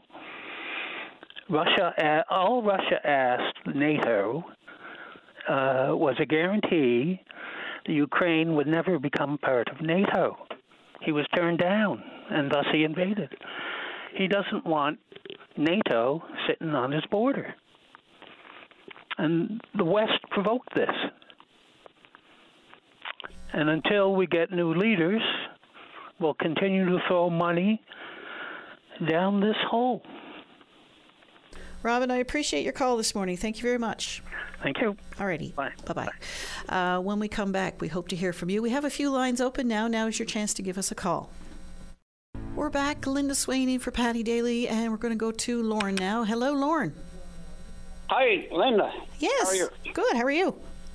Oh, not bad. I'm calling about the gas prices. Why is our gas price still up so high in Newfoundland, and Nova Scotia is down 13.1 cents since Thursday? I guess we'll see some adjustments in the coming week, according to that, if that's the case. Why should we have to wait a whole week, Linda, in all fairness? Why should we have to wait a whole week? We're at $1.95 point something here on the Peninsula, right? And, I mean, I think 13 cents off would do us justify a little bit anyway, is that right? Yeah, I don't know if we always wait a full week because sometimes they apply the interruption formula, but it seems as though it's usually when it goes up rather than when it goes down. Thank you very much, because that was the exact words I was going to say. They know how to use it when the gas is going up, right? But, you know, I don't care who said what, but those people... Watch your language now, Lauren. Oh, yeah, sorry about that, but those people should be kicked out the door as far as I'm concerned, because they don't justify nothing, right? When you say those people need to be kicked out the door, what are you talking about, the Public Utilities Board? Utility Board, exactly, or the people that's running the government, because, I mean... I guess they tell the utility board what to do and what not to do, right? Most likely that's the way it goes, right? And you know, there's a lot of issues in this province. In all fairness, I'm a senior here in St. Lawrence, and I mean, if I want to go out in my boat today, I got to go over and pay a fee to go out in my boat. Plus, then the price of gas. Who the hell can afford that? Nobody, right? I don't think so, anyways, right? Yeah. And I mean, for us people to have to look for to get permission, as far as I'm concerned, to take your boat out in the water, no, that's not democratic. What do you mean? Wait for permission to put your boat on the water? What do you mean? In terms of the recreational food fishery, or? Yeah, well, okay. If I want to go to the recreational food fishery, where I don't mean St. Lawrence all year round or anything like that, but I mean. If wherever I go to a Newfoundland, I got to pay a fee to put my boat out, right? And then plus the price of gas. Through the harbour? Through the harbour authority? Is that what you're talking? Yeah. Okay. Through the harbour authority. Yes, exactly. Right. But I mean, to do this to seniors in this province, I think it's time for people to start to wake up and start complaining about it, because there's no need of that. All right, Lauren. Right? I warned you about the language. We're going to have to let you go now. Yeah. All right. All right. Thank you. Bye-bye. We're going to go now to Jawad Chowdhury, Director of Campaigns with Memorial University Student Union. Hello, Jawad. Hey, how's it going? Hey, good. How are you? Good. So listen, much concern among the student body, especially at Memorial University that has a lot of foreign students, about this growing tensions between India and Canada? Absolutely. Just to start off, my heart goes out to those affected and students that are really concerned about their safety, and students that are disappointed to see this. It is very disheartening to see students go through this. Students don't understand a lot of these diplomatic issues, and the way the governments are portraying those issues, it does not seem like it's a general. It seems like it's more political than it has to do anything with students. So it's impacting students in a very, very bad way. If they're trying to come to Memorial, or students that have arrived here for this semester, seeing an advisory like that, they're just trying to fit into a new culture here. They're trying to make friends, and just seeing an advisory like, you cannot travel around Canada, and you should practice caution while doing so. Those just add to those new anxieties, and it's very bad for students that are new, that are probably homesick, and now have to figure out how and where they can travel. Absolutely, because I think most Canadians would be quick to tell them, look, you're welcome here. Everything is okay. But to get these kinds of advisories, as you say, with a very political message behind them, it's got to leave them feeling very uncertain if they're brand new to Canada and don't already know what this country is like. Yeah, absolutely. It's also, students that come to Canada, come here for a new life, come here because they want to escape something. They either want to escape, even if it's a good thing, they either want to escape an education system that's probably not being supportive of them, or even, if it's all positive, they're still here for a new life, for a new beginning. Something like this really throws them off from a personal point of view. But also, if you think about their families back home, and concerns they are seeing, because there's contradicting media both in India and in Canada. Canadian media has been truly supportive and are showing us a good picture, sort of what's happening into this situation. But Indian media is really focused on defending the Indian government. So overall, what I'm getting at is even students' families back in India, they're really worried if their child would be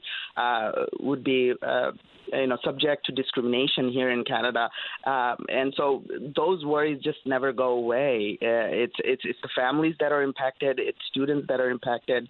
It's just impacting a lot of people that we love and care about. Well, indeed, it sows that increased anxiety, doesn't it, in an already kind of anxious time. So, Jawad, have you had many students come to you and say, look, what's going on here? How do I get back to my family when I want to visit them later on in the year, or when my semester is done? We have not heard those concerns yet, but I'm sure there are students that are suffering. We're trying to reach out to affected students to see if we can provide them with support. Mansu has immigration advice available. Mansu has immigration lawyers and retainers. So, if a student is suffering or is trying to navigate to meet their family and trying to navigate all these diplomatic issues, Mansu's here to support them. I also, I want to be loud and clear that Mansu stands against all discrimination, and we support love, and we are here to show care and affection to our students and help them any way possible. I know growing up on the mainland, I knew a lot of Chowdhuries who were of Indian descent. Do you have connections to India? I am half Indian. My mom is from India. Oh, I see. So you're part of feeling this, I guess, angst? Yes. I don't have deep family connections to India, but just thinking about the overall situation there. It's really tense. It's a division in the society, and that's not good. If I don't, whatever may the difference be between this activist in Canada and the Indian government, those should not really.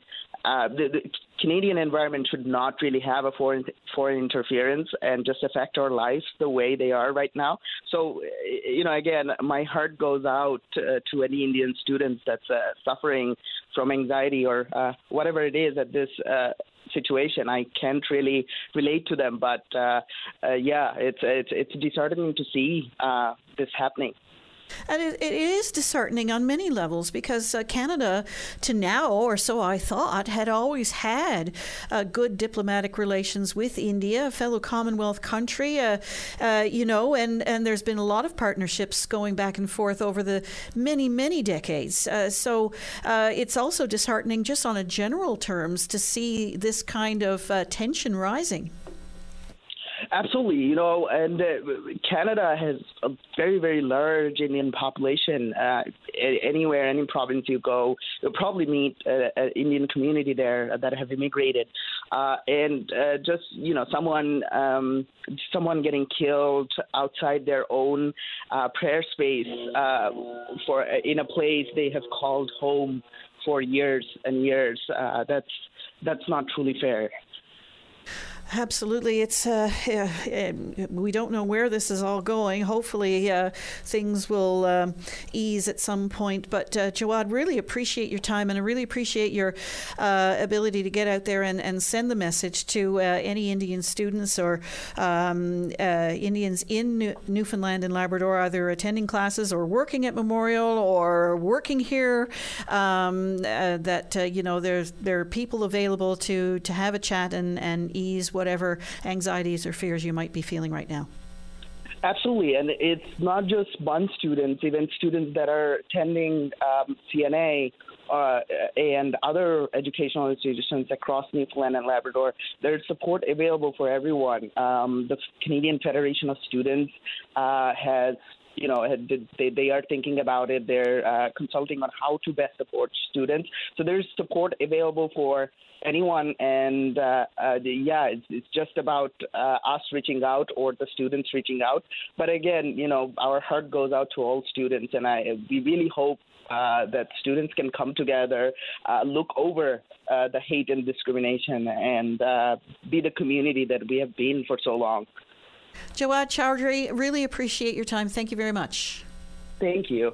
All right. Bye-bye. And Jawad Chowdhury is the Director of Campaigns with Memorial University's Students' Union. Well, we're up to news time now. When we come back, we hope to speak with you. A couple of lines open now. We had a rollicking 10 o'clock hour.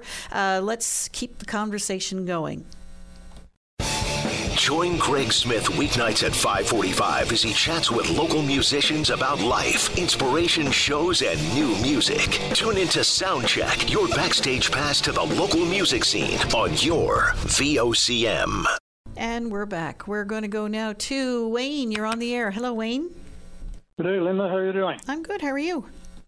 Number one, top shelf.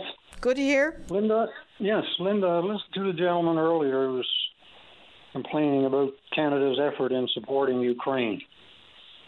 And I realize that there are some people here that are facing some challenges with their budget and so on, but if you compare with the challenges that are confronting us with what is confronting the people of Ukraine, I think you'd have to come to the conclusion that we don't really have a problem.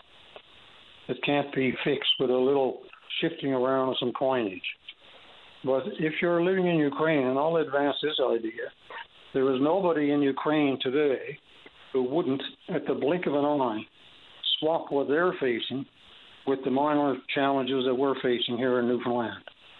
And so Canada is supporting them, and I'm a Canadian who will stay with any government who continues to support Ukraine for the old saying, as long as it takes.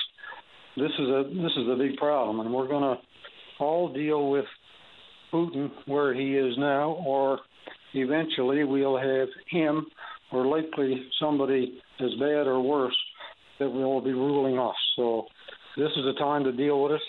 and I support Ukraine 150%. No problem.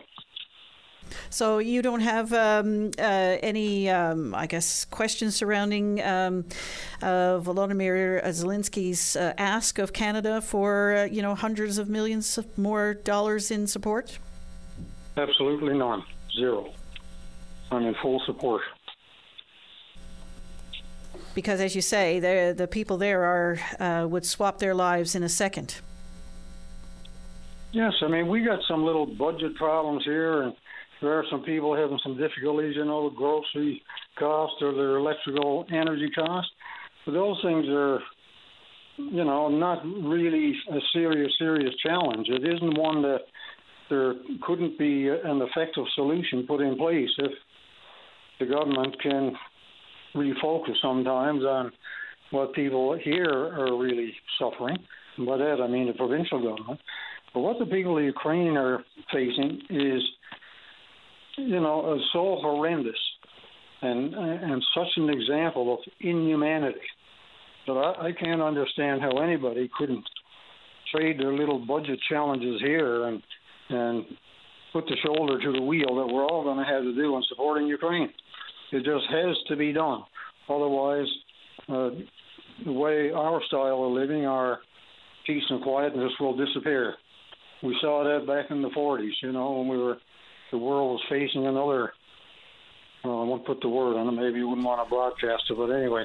Well, the question is, if we, vacillated at all during the Second World War on what was going on there and Hitler's march across Europe, we'd be living in very different circumstances right now.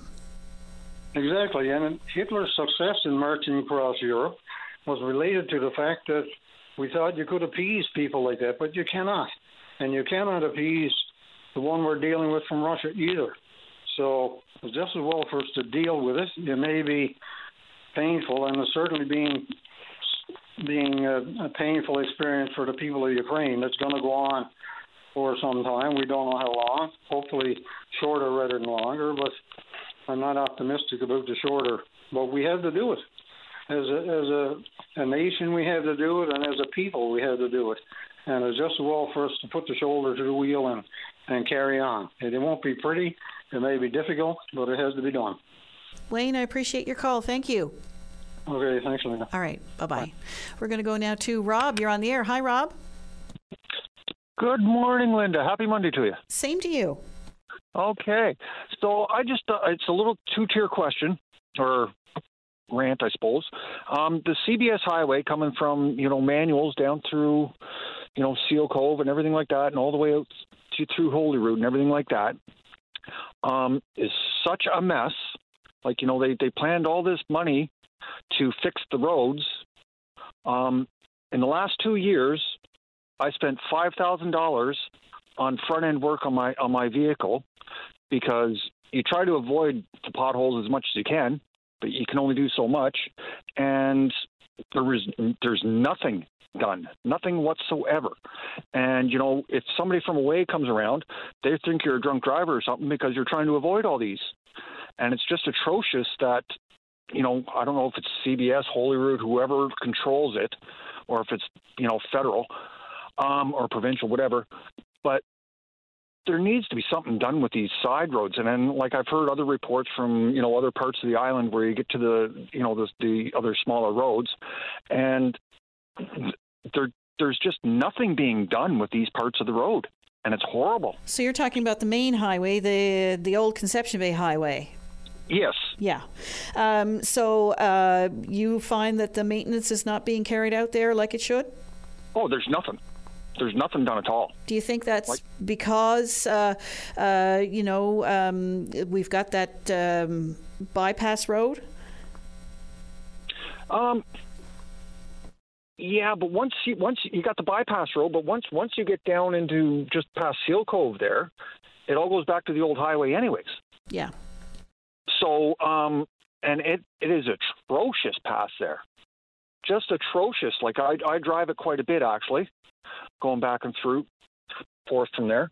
And like I said, with my vehicle, I put a stronger front. I bought it out west in 2010. A couple years later, I put a strong front end suspension in it and everything like that. Never had a hitch until I moved back here 2.5, 3 years ago. And like I said, I spent over $5,000 on front end parts on my vehicle, trying to avoid potholes and everything like that. It's just atrocious all the way through. Right. So do you know if that's in the CBS part of town or in the Holyrood side? Both sides. Okay. Both sides, all the way through. You're weaving and, riding. You can't ride the middle all the time because there's vehicles coming onto you, so you got to ride the shoulder, and the shoulders are all falling apart. Yeah, and it's relatively narrow, so you don't have a lot of options. No, and you also have a lot of people walking and stuff like that. So, you got to be, and the speeds that people are doing are just, it's just stupid. It's just, I just can't understand why people are traveling so fast behind other vehicles, trying to push people along to go faster when you're already doing 55, 60 maybe most times. It's just atrocious. But these roads down through here need a full maintenance cut right through all the way down. It's just brutal. All right, we'll see if we can get some kind of a response maybe from the MHA for the area, see what they have to say. That would be great. Yeah. And just another point there, so in Holyrood at the boardwalk there, a lot of people like to go down and watch the water. They got that nice little park there and everything like that. They've done a nice job in that. But when people pull in there, they want to pull in and look at the water. But trying to get in and out of there, it's like people use that part of the highway as a raceway. Yeah, and it's on that little bit of a turn there, and there's some trees there and buildings. Yeah, you come around the roundabout, and everybody just pours it on to get up the hill and everything like that. Like, I was there Thursday, and the police presence is really big there, which is great. And I seen within an hour, there was 2 guys pulled over, one going one way, one going the other way. They had pulled them over for speeding. But I almost seen 2 kids on their bikes. Now, this is the kids' fault. They were just sort of hacking around and stuff like that, and they couldn't have been any more than 10 and 11. And they come down over a little bank doing a little jump and all this stuff and that right onto the road. And one kid had to lay his bike down and go onto the road, or he was going to be hit by a car. Oh, wow.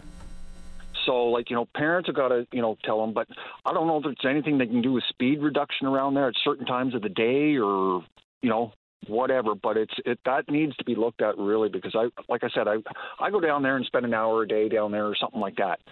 And the stuff that you see is pretty amazing. Wow. A busy spot and a popular spot, too, as well. Rob, I really appreciate your call this morning. Thank you very much. Okay, thanks for taking it. All righty. Bye-bye. Take care. Bye. We're going to take a very short break. When we come back, we hope to hear from you. And we're back. We're going to go now to Maxwell. You're on the air. Hi, Maxwell. Good morning, Linda. How are you this morning? Well, I'm fine. I don't mean to sound too negative, but I am advocating for fairness here. I'm going to give you a scenario now. Alrighty. My grandson went to St. John's about 2.5 years ago, purchased a used car there at a dealership. And, of course, he wanted to give the dealership his business, so we went back and had a few things done. And now this summer he went back for an oil change. Okay, now they were fair on that. They charged him $137.05 for an oil change. Okay. Which included the oil and the filter. Then he had a little problem with it. The light in his motor was coming on, so they checked that, and they charged him $149.95 for putting the analyzer on, which was probably a 5 or 6 minute job to analyze. They determined it was a little chip in the latch on the bonnet. They charged him $149.95 for that, Linda. And you think that's too much? For a total bill of $377.18. Now, here's my grandson at Memorial. He took the liberty of buying a car. You can't be in St. John's without a car, Linda. So he was going to give the dealership, like I said, some of his business.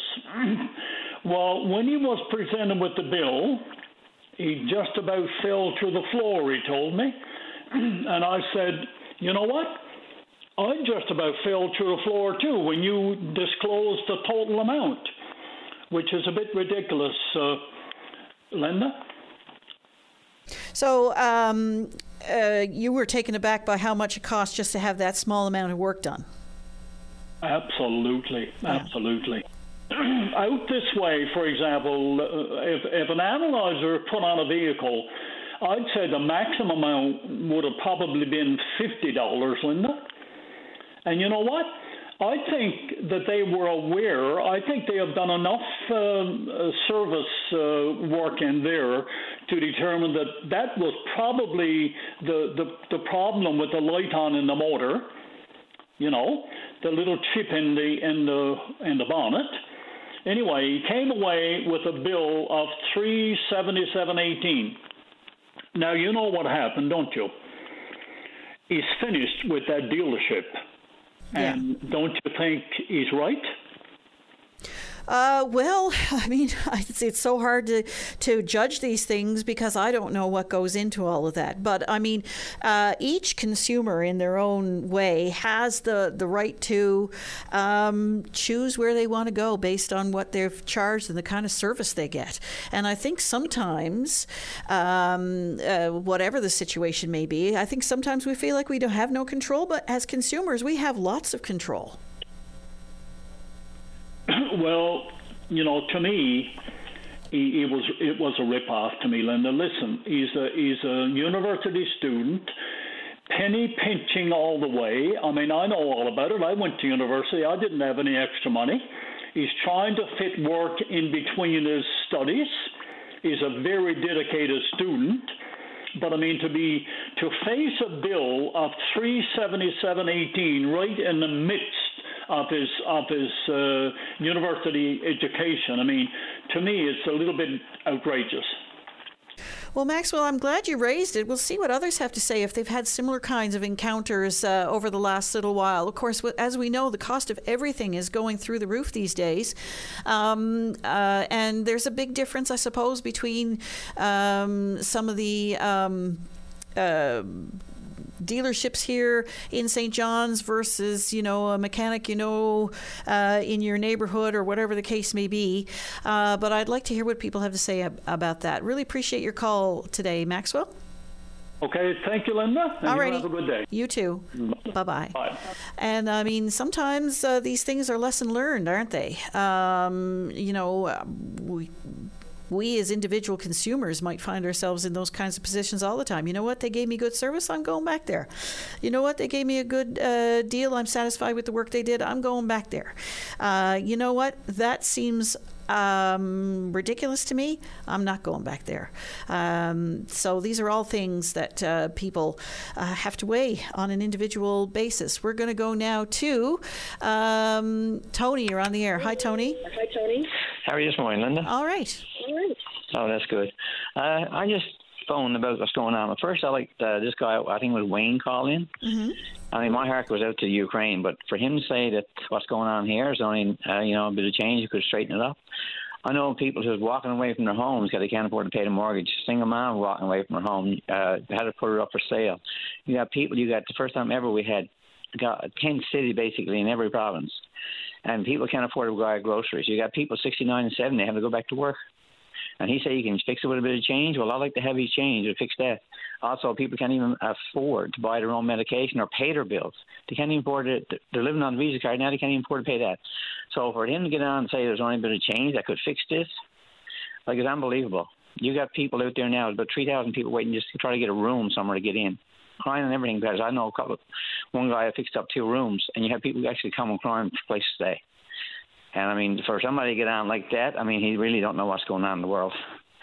And, I mean, it's Trudeau's up there then boasting about how he's looking after the farmers and how he's looking after the low-income people and the people of Canada. They're going to continue. Well, the kind of help he's getting, we don't need. I mean, the same, and the province here is not much better. Anyway, and when you see the debate yesterday, and you see where you got hundreds of houses. I mean, Lloyd Parr brought up, we got hundreds of houses here that's closed up and not even done, not even fixed up. Rather than meanwhile, they're going to build 600 homes now. They're saying when you got hundreds of homes here and places where they could be doing up for people. Like, this is what's going on in this province. Like, nobody, all promises and nothing done. And meanwhile, the people are the ones that goes without. I mean, this is what really torments me. And I mean, there was an excellent debate yesterday. I mean, the passion was shown. I mean, especially with Lloyd. If you had any thoughts of who to vote for yesterday, I mean, when you see the passion come out from Lloyd yesterday, and if you had watched it or listened, I mean, he's so passionate for this province. So you're a Lloyd Parrott supporter. I'm a Lloyd supporter because the first time I seen him stand in the House and speak about the people of this province, I never had no hesitation after that. I mean, he's just number one. Like, to me, he's passionate and he's experienced about the fishery, and seeing what equal pay, all of this. I mean, he was on the board, and I mean, he's covered all of them. I mean, he's been in the hospital a lot this year, so he knows all about how kind of health care we haven't got and what we should have. And it's nothing to all do with the people that's in there, because you'll be treated as good as you can ever get anywhere. It's just that we don't have the staff. We got emergency rooms closed because we haven't got any healthcare workers to keep them open, but yet they're building a new extension on the hospital. Like, it doesn't make sense. So I mean, for emergency, when we got beds there, we can't even open because we don't have any nurses or to fill them, or doctors. So I mean, just unbelievable what these guys are doing in there, and they should be gone long ago. Now, Tony, we're almost up to news time, but that's not the reason why you called. No, I called about Trudeau. I mean, here he is over in India. He put on talks on hold, and then he went over in India, and he got snubbed over there, and the Prime Minister asked him to basically look at protect the people because India is over here, and also because the Khalistan was threatening them and also threatening India, and basically wants to overturn sovereignty. Anyway, he came over, and what he said, well, everybody basically goes along with people who protest. And he said because everybody got a right to protest, and he supports it, and he also supports freedom of speech. Now here he is calling emergency acts when the truck drivers were out there after they basically took down the blockade, and then passed a bill that would be nobody allowed to protest on the House of Commons. So I mean, here he is on the House of Parliament. So I mean, here he is shooting this when he don't believe in it. And I mean, why would he announce this now? And then he was over, it broke down. I thought his plane couldn't get off because there was something wrong with her. Anyway, the Indian Prime Minister offered him to arrive back. They were going to bring him back, and he refused to do it. And when he came back then to announce this, when you got investigation on the go, an open investigation still on the go, and for him to announce this right away, because what it is he's playing politics, and he's so far down in the polls that he got to try to do something. He thought he was going to get the people on board with him. If he'd done this, there's no reason why else would he do it? I mean, like this is, and to me, it's unbelievable what he's doing. I mean, this is a guy he's a terrorist, and he's proven to, after being killing, I think it was the minister, or one of the, I can't remember now what it is, in India, over that way, a minister. Anyway, he turned around, and when they put us out I think it's the red corner seal is called, for deport this guy. They're supposed to automatically arrest him and send him back. Well, they wouldn't do this. And so, I mean, Trudeau right now, here he is now when Beijing got him, I'm all over the place here now because I'm in a rush. But, I mean, right now when Beijing was accused of interfering into the elections, they've been trying, when that came out, they were trying to get an investigation on the go. The opposition was trying to get them to agree to an investigation into this. And Trudeau, up to this day, they still refuse it. All right. Refuse it. Tony, we have to leave it there because we're up to news time, but I really do appreciate your call. Thank you. Thank you. Bye. All right. Bye-bye. And we are up to news time. We'll be back right after this. Get lost in the music of legendary artists like Elton John, the Beatles, and more. Join Claudette Barnes every Sunday from 12 to 1 p.m. and relive fond memories through the power of music with Sunday Melodies on your VOCM. And we're into the last half hour of the program. Linda Swain in for Patty Daly, who is off today. Nick is on the air. Hello, Nick. Linda, I just want to ask a quick question. Sure. We see Andrew Fury's going up to Fort McMurray there, talking about 80-something thousand jobs needing to be filled. I'd like to know where all the work is coming from, because all the unions out there, they're all laughing at this, because basically they see no work out there, and all their members are waiting for work, and that's not counting the non-union side. So it's like a big myth. Like, people are just wondering, is this just another ploy because an election's going to be coming up soon, or what? What's this for? Because we don't see no numbers to support that many people. Or would it suggest perhaps that government is aware of projects coming up that haven't been publicly announced yet? Yeah, but I don't think they're going to be coming up with jobs for 80,000 people in the next 5 years. That's a bit of a farce, if you ask me. Right. I'd like to see where the numbers are coming from and how they're projecting this, because I spoke to a few other MHAs across on the other side of the table, the PC party, and they're laughing at it because they're hearing the same stuff. Like where are these numbers coming from? Like, it's just out there. Could it be perhaps with the incentives to build more housing and with this hospital project coming up, and perhaps even Gull Island? I don't know. Well, before you get to 80,000 people here, and you're talking about the housing part, I think you might want to get some houses here. For sure. We got no houses now, and people are short. So I don't know. I think he's putting the cart before the horse when it comes to some stuff he's been doing, like this hospital. There's no need of putting a hospital here yet. We didn't need one. The outskirts of St. John's need more medical centers than what we do right now. It's just crazy the way he's thinking, especially with school down his district, and then you got other districts like my own here in Paradise that needs a school, a high school at that. It's a very backwards government from what I've been seeing, and I'm hoping there's elections soon, because people need to open their eyes, stop voting the way they vote.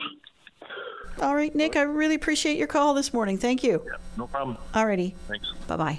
Your thoughts on what Nick's had to say, give us a call. We're going to go now to Verna. You're on the air. Hi, Verna. Good morning, Linda. How are you? Pretty good. I'm usually calling about the Bell Island Ferry Service, but not this time. But it is under the same department. It's Transportation and Infrastructure. When you go down to Portugal Cove, St. Philip's, where you wait for the boat, on the side is called the Rock Cut. And that's where you normally would park to wait for the boat. Right. I've been, for the last year or more, asking them, could they go down and take a look at the side of the road. It's all nothing but rocks and big guts, like cuts in the road, and big potholes there that you have to drive into as you're driving down towards the boat when you're in that lineup. And, so then you've got to come out of that side of the road and come right out onto the road, because you can't drive in that because you lose the front end of your vehicle. And I've seen, like last year, people coming and the snow being on the side of the road and going into them ruts and ended up in the side of the road, going towards the rocks. And I have called Dave Brazel on it. He has made them aware of it. I have twice called just this summer the road repair department, and they said they would send somebody down to have a look at it. They don't have to put no pavement on it. I'm sure they got graders over there.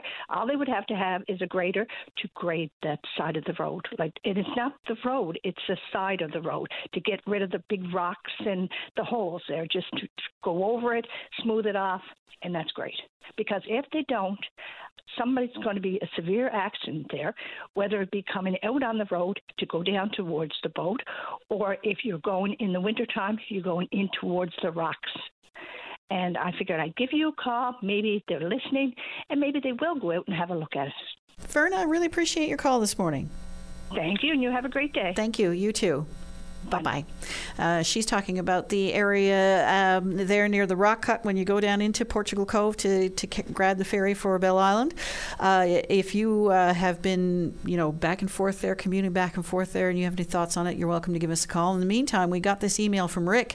He says, I agree with a previous caller this morning regarding the road from Holyrood to Seal Cove. The whole thing, he says, needs to be redone. Too many culvert waterline cuts, dips, potholes, crumbling edges, etc. He says if you drive slow, to go easy on your vehicle, you'll be tailgated. He says he routinely has to pull off the road where safe to let the train through. He says, by the way, the bridge also needs resurfacing by the tide in Harbour Grace. So there you go. Harbour Main. I'm sorry. If you have any thoughts on that, you're welcome to give us a call. Bill is on the air. Hi, Bill. Hello, Bill.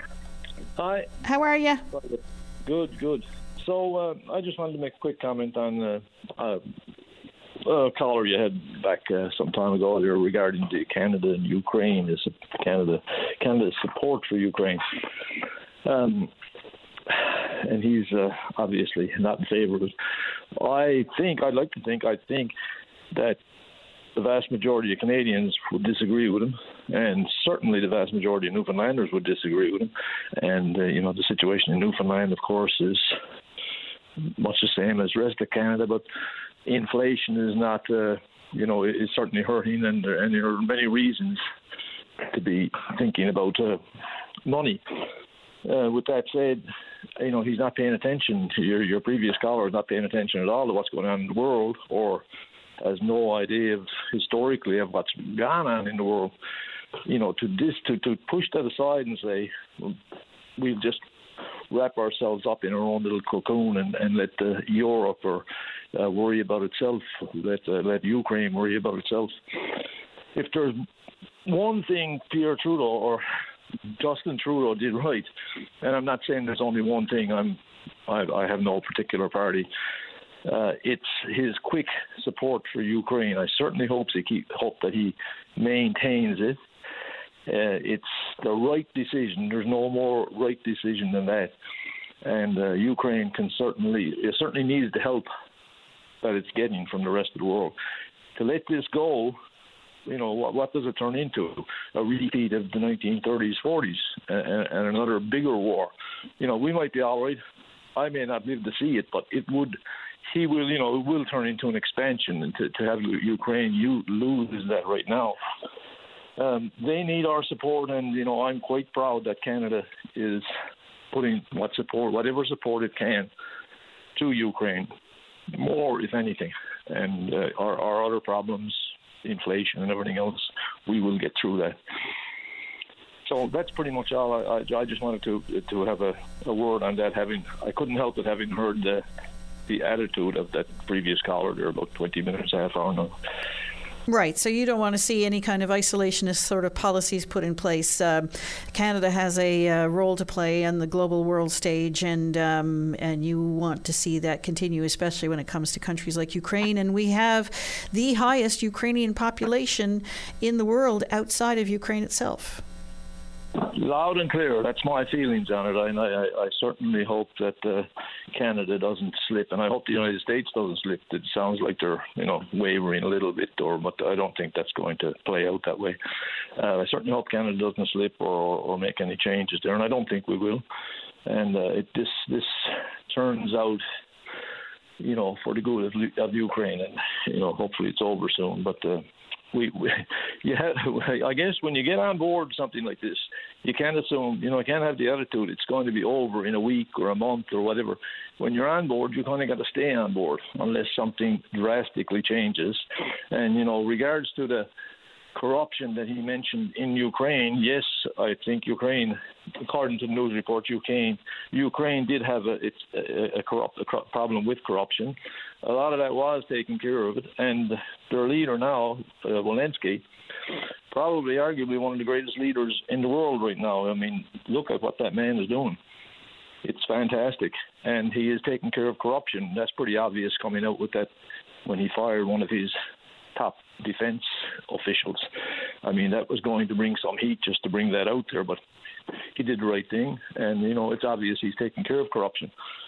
We all have corruption. Canada has corruption also, but to no great extent. At least we don't think it is. But anyway, all right, Bill, continue on what we're doing, and don't listen to the naysayers. The vast majority of Canada, I think, is behind Prime Minister Trudeau on this. All right, Bill, I really appreciate your time. Thank you. Thank you. Okay, bye-bye. And we are into the last 15 minutes of the show. Fairly busy over the last little while. We do have some lines open now. If you have been listening to anything and want to weigh in, now is your chance to do so. And we're back into the last few minutes of the show, and our lines are currently open. But we have been getting emails from listeners who heard our previous calls about Route 60 through Seal Cove and Holyrood, saying, you know what, they are bad, and they're not very good, and they'd like to see that stretch of highway, redone completely. If you have any thoughts on that, you're welcome to give us a call. We also have been getting quite a few calls about this whole question about support for Ukraine. We had a caller very much opposed to continued support for Ukraine, but the bulk of callers since then have been very much in support of continuing to help the people in that country fight off the aggressor that is Russia and the Russian invasion that is nearly 2 years ago. Can you just imagine now when that first happened, anybody wondering whether or not that would last this long? Anyway, here we are. We're going to go now to Anthony. You're on the air. Hello, Anthony. Hi, Lizanne. Good morning. How are you? I'm good. How are you? I'm okay. I'm just calling because I'm a little upset about the callers that called in earlier saying that they agree with Trudeau and fighting this war in Ukraine type of thing, and there's basically, we don't have any problems here in Newfoundland type of thing. Those callers need to go look around the cities and some around the airports and have a real look of the problems that we have here, our own. I agree we should help people type of thing, but in my opinion, that this war in Ukraine is a fake war. I believe that the Biden administration is a criminal, corrupt administration. The United States has 23 biolabs on the borders of Russia type of thing. So if everybody thinks that this is just about Russia and them wanting to take back Ukraine, it isn't, because the media will make it type of thing that Russia are horrible people, and it's not the people of Russia, it's Putin type of thing, and the policies surrounding Zelensky type of thing. And you can Google him, how much money he's made type of thing, right, and what he gets paid type of thing, right, and his income is not very much type of thing. But last year he claimed $1 million, and there's other people say his net worth now is over $20 million, right? So you got to look at both sides of everything, right? It's not just about not wanting to help Ukraine's type of thing, and we're doing more than that than we are for our own people. So what did you mean off the top when you said this is a fake war? That threw me off. What do you mean? It's not about Putin wanting to just take the land back. This has got to do with the United States too. That's why they're pouring so much money in there, type of thing. Because the Biden family is so corrupt, type of thing. It's not just his son, type of thing. It's his brother too, and Nancy Pelosi. They all have children invested in oil over there in Ukraine. That's a fact, type of thing. And even when Biden sat on the thing, right, he had the investigator who was investigating Burisma, who his son worked for. He sat on the tarmac, and this is true, you can Google in the video, that if Ukraine did not fire the investigator investigating Burisma, then they would not get the $1 billion they wanted. And then Joe Biden bragged about it, said, well, what the hell, 5 hours later, he was fired, type of thing. Like but the fact of the matter is, I mean, whatever all of these machinations might be about, and I have no earthly idea, the fact of the matter is that there are Russian troops on the ground in Ukraine. There are bombs going off in Ukraine, launched by Russian troops, that are killing people, that are hitting apartment buildings, that are hitting daycares, that are hitting schools, that are hitting hospitals. And this is why it's such a fake war. If Russia wanted to take over Ukraine, you could have been and flattened it in a week. Everybody knows that type of thing, right? But it didn't happen because Western nations have been helping Ukraine fight it. Yeah, and hurting their own countries by doing it. Type of thing. This is not about the Ukrainian people. This is about the United States of America. And I guarantee you, when as soon as Trump gets back in power, that war will end in a week. Oh, very good. Okay. All right. Interesting. How do you figure that? There was no wars under him, type of thing. Like I told you, type of thing. If you don't believe in the Biden crime family, type of thing, the stuff they did over there in the Ukraine, Trump knew what was going on. And the problem is, people hate Trump because of the left-wing media, and the CBC gets all their information from CNN. They don't check any other news sources. Oh, that's not true. That's not true. It is true. They have their own sources. Absolutely. Yeah, CNN. All right. They always use it, and the Global News does the same thing. They always use CNN as a reference, and they're fake news. So where do you gather your news then? I search all over Wikipedia, everywhere, all over YouTube, stuff like that, and stuff like that I said, or I'm saying type of thing, is facts. Type of thing. But well, how do you have them verified? How can you verify whatever? I mean, we all know that anybody can put whatever they want out there. So how do you verify it? Well, how do you guys protect Justin Trudeau? Never mind. How do you protect him? Like yesterday, they had a Nazi in there, and they were praising him, type of thing, right? Oh my goodness! I have no idea what you're talking about now. No earthly idea. You never seen in the House of Commons when Zelensky was scared type thing that the House Speaker, they stood up and they praised a guy who fought against the Russians. He was a Nazi. That's a fact. That's on your news. Go check the news now. It's there. That's the thing is, like you say, you people are so far on the left side. It's unreal. I can't wait till the Conservatives get in power. I can't wait down in states till the Republicans get in power, type of thing. They'll put an end to all this garbage, open up the oil, climate change, type of thing. Oh my God, climate change is carbon taxes. The carbon taxes hasn't taken one molecule of carbon out of the air. And we need carbon. Since the year since 2000, the Earth hasn't gotten greener by 15% because of the carbon in the air, right?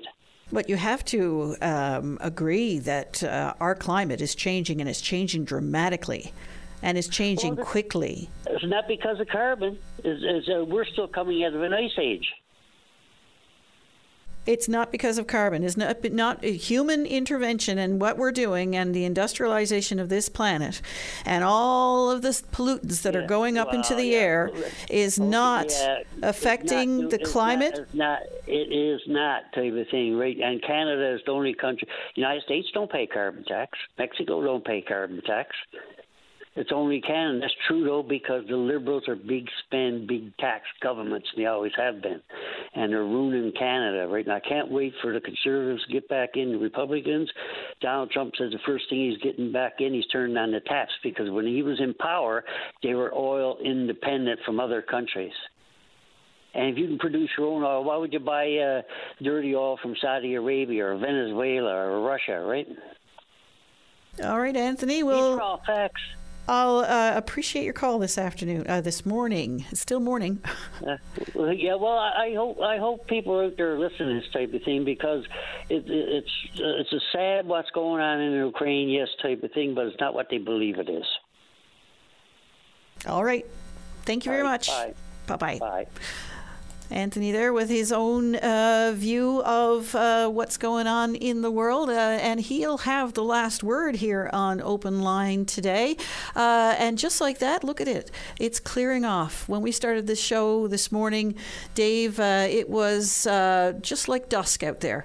And now the skies seem to be clearing off, as Brian Medore reported it would.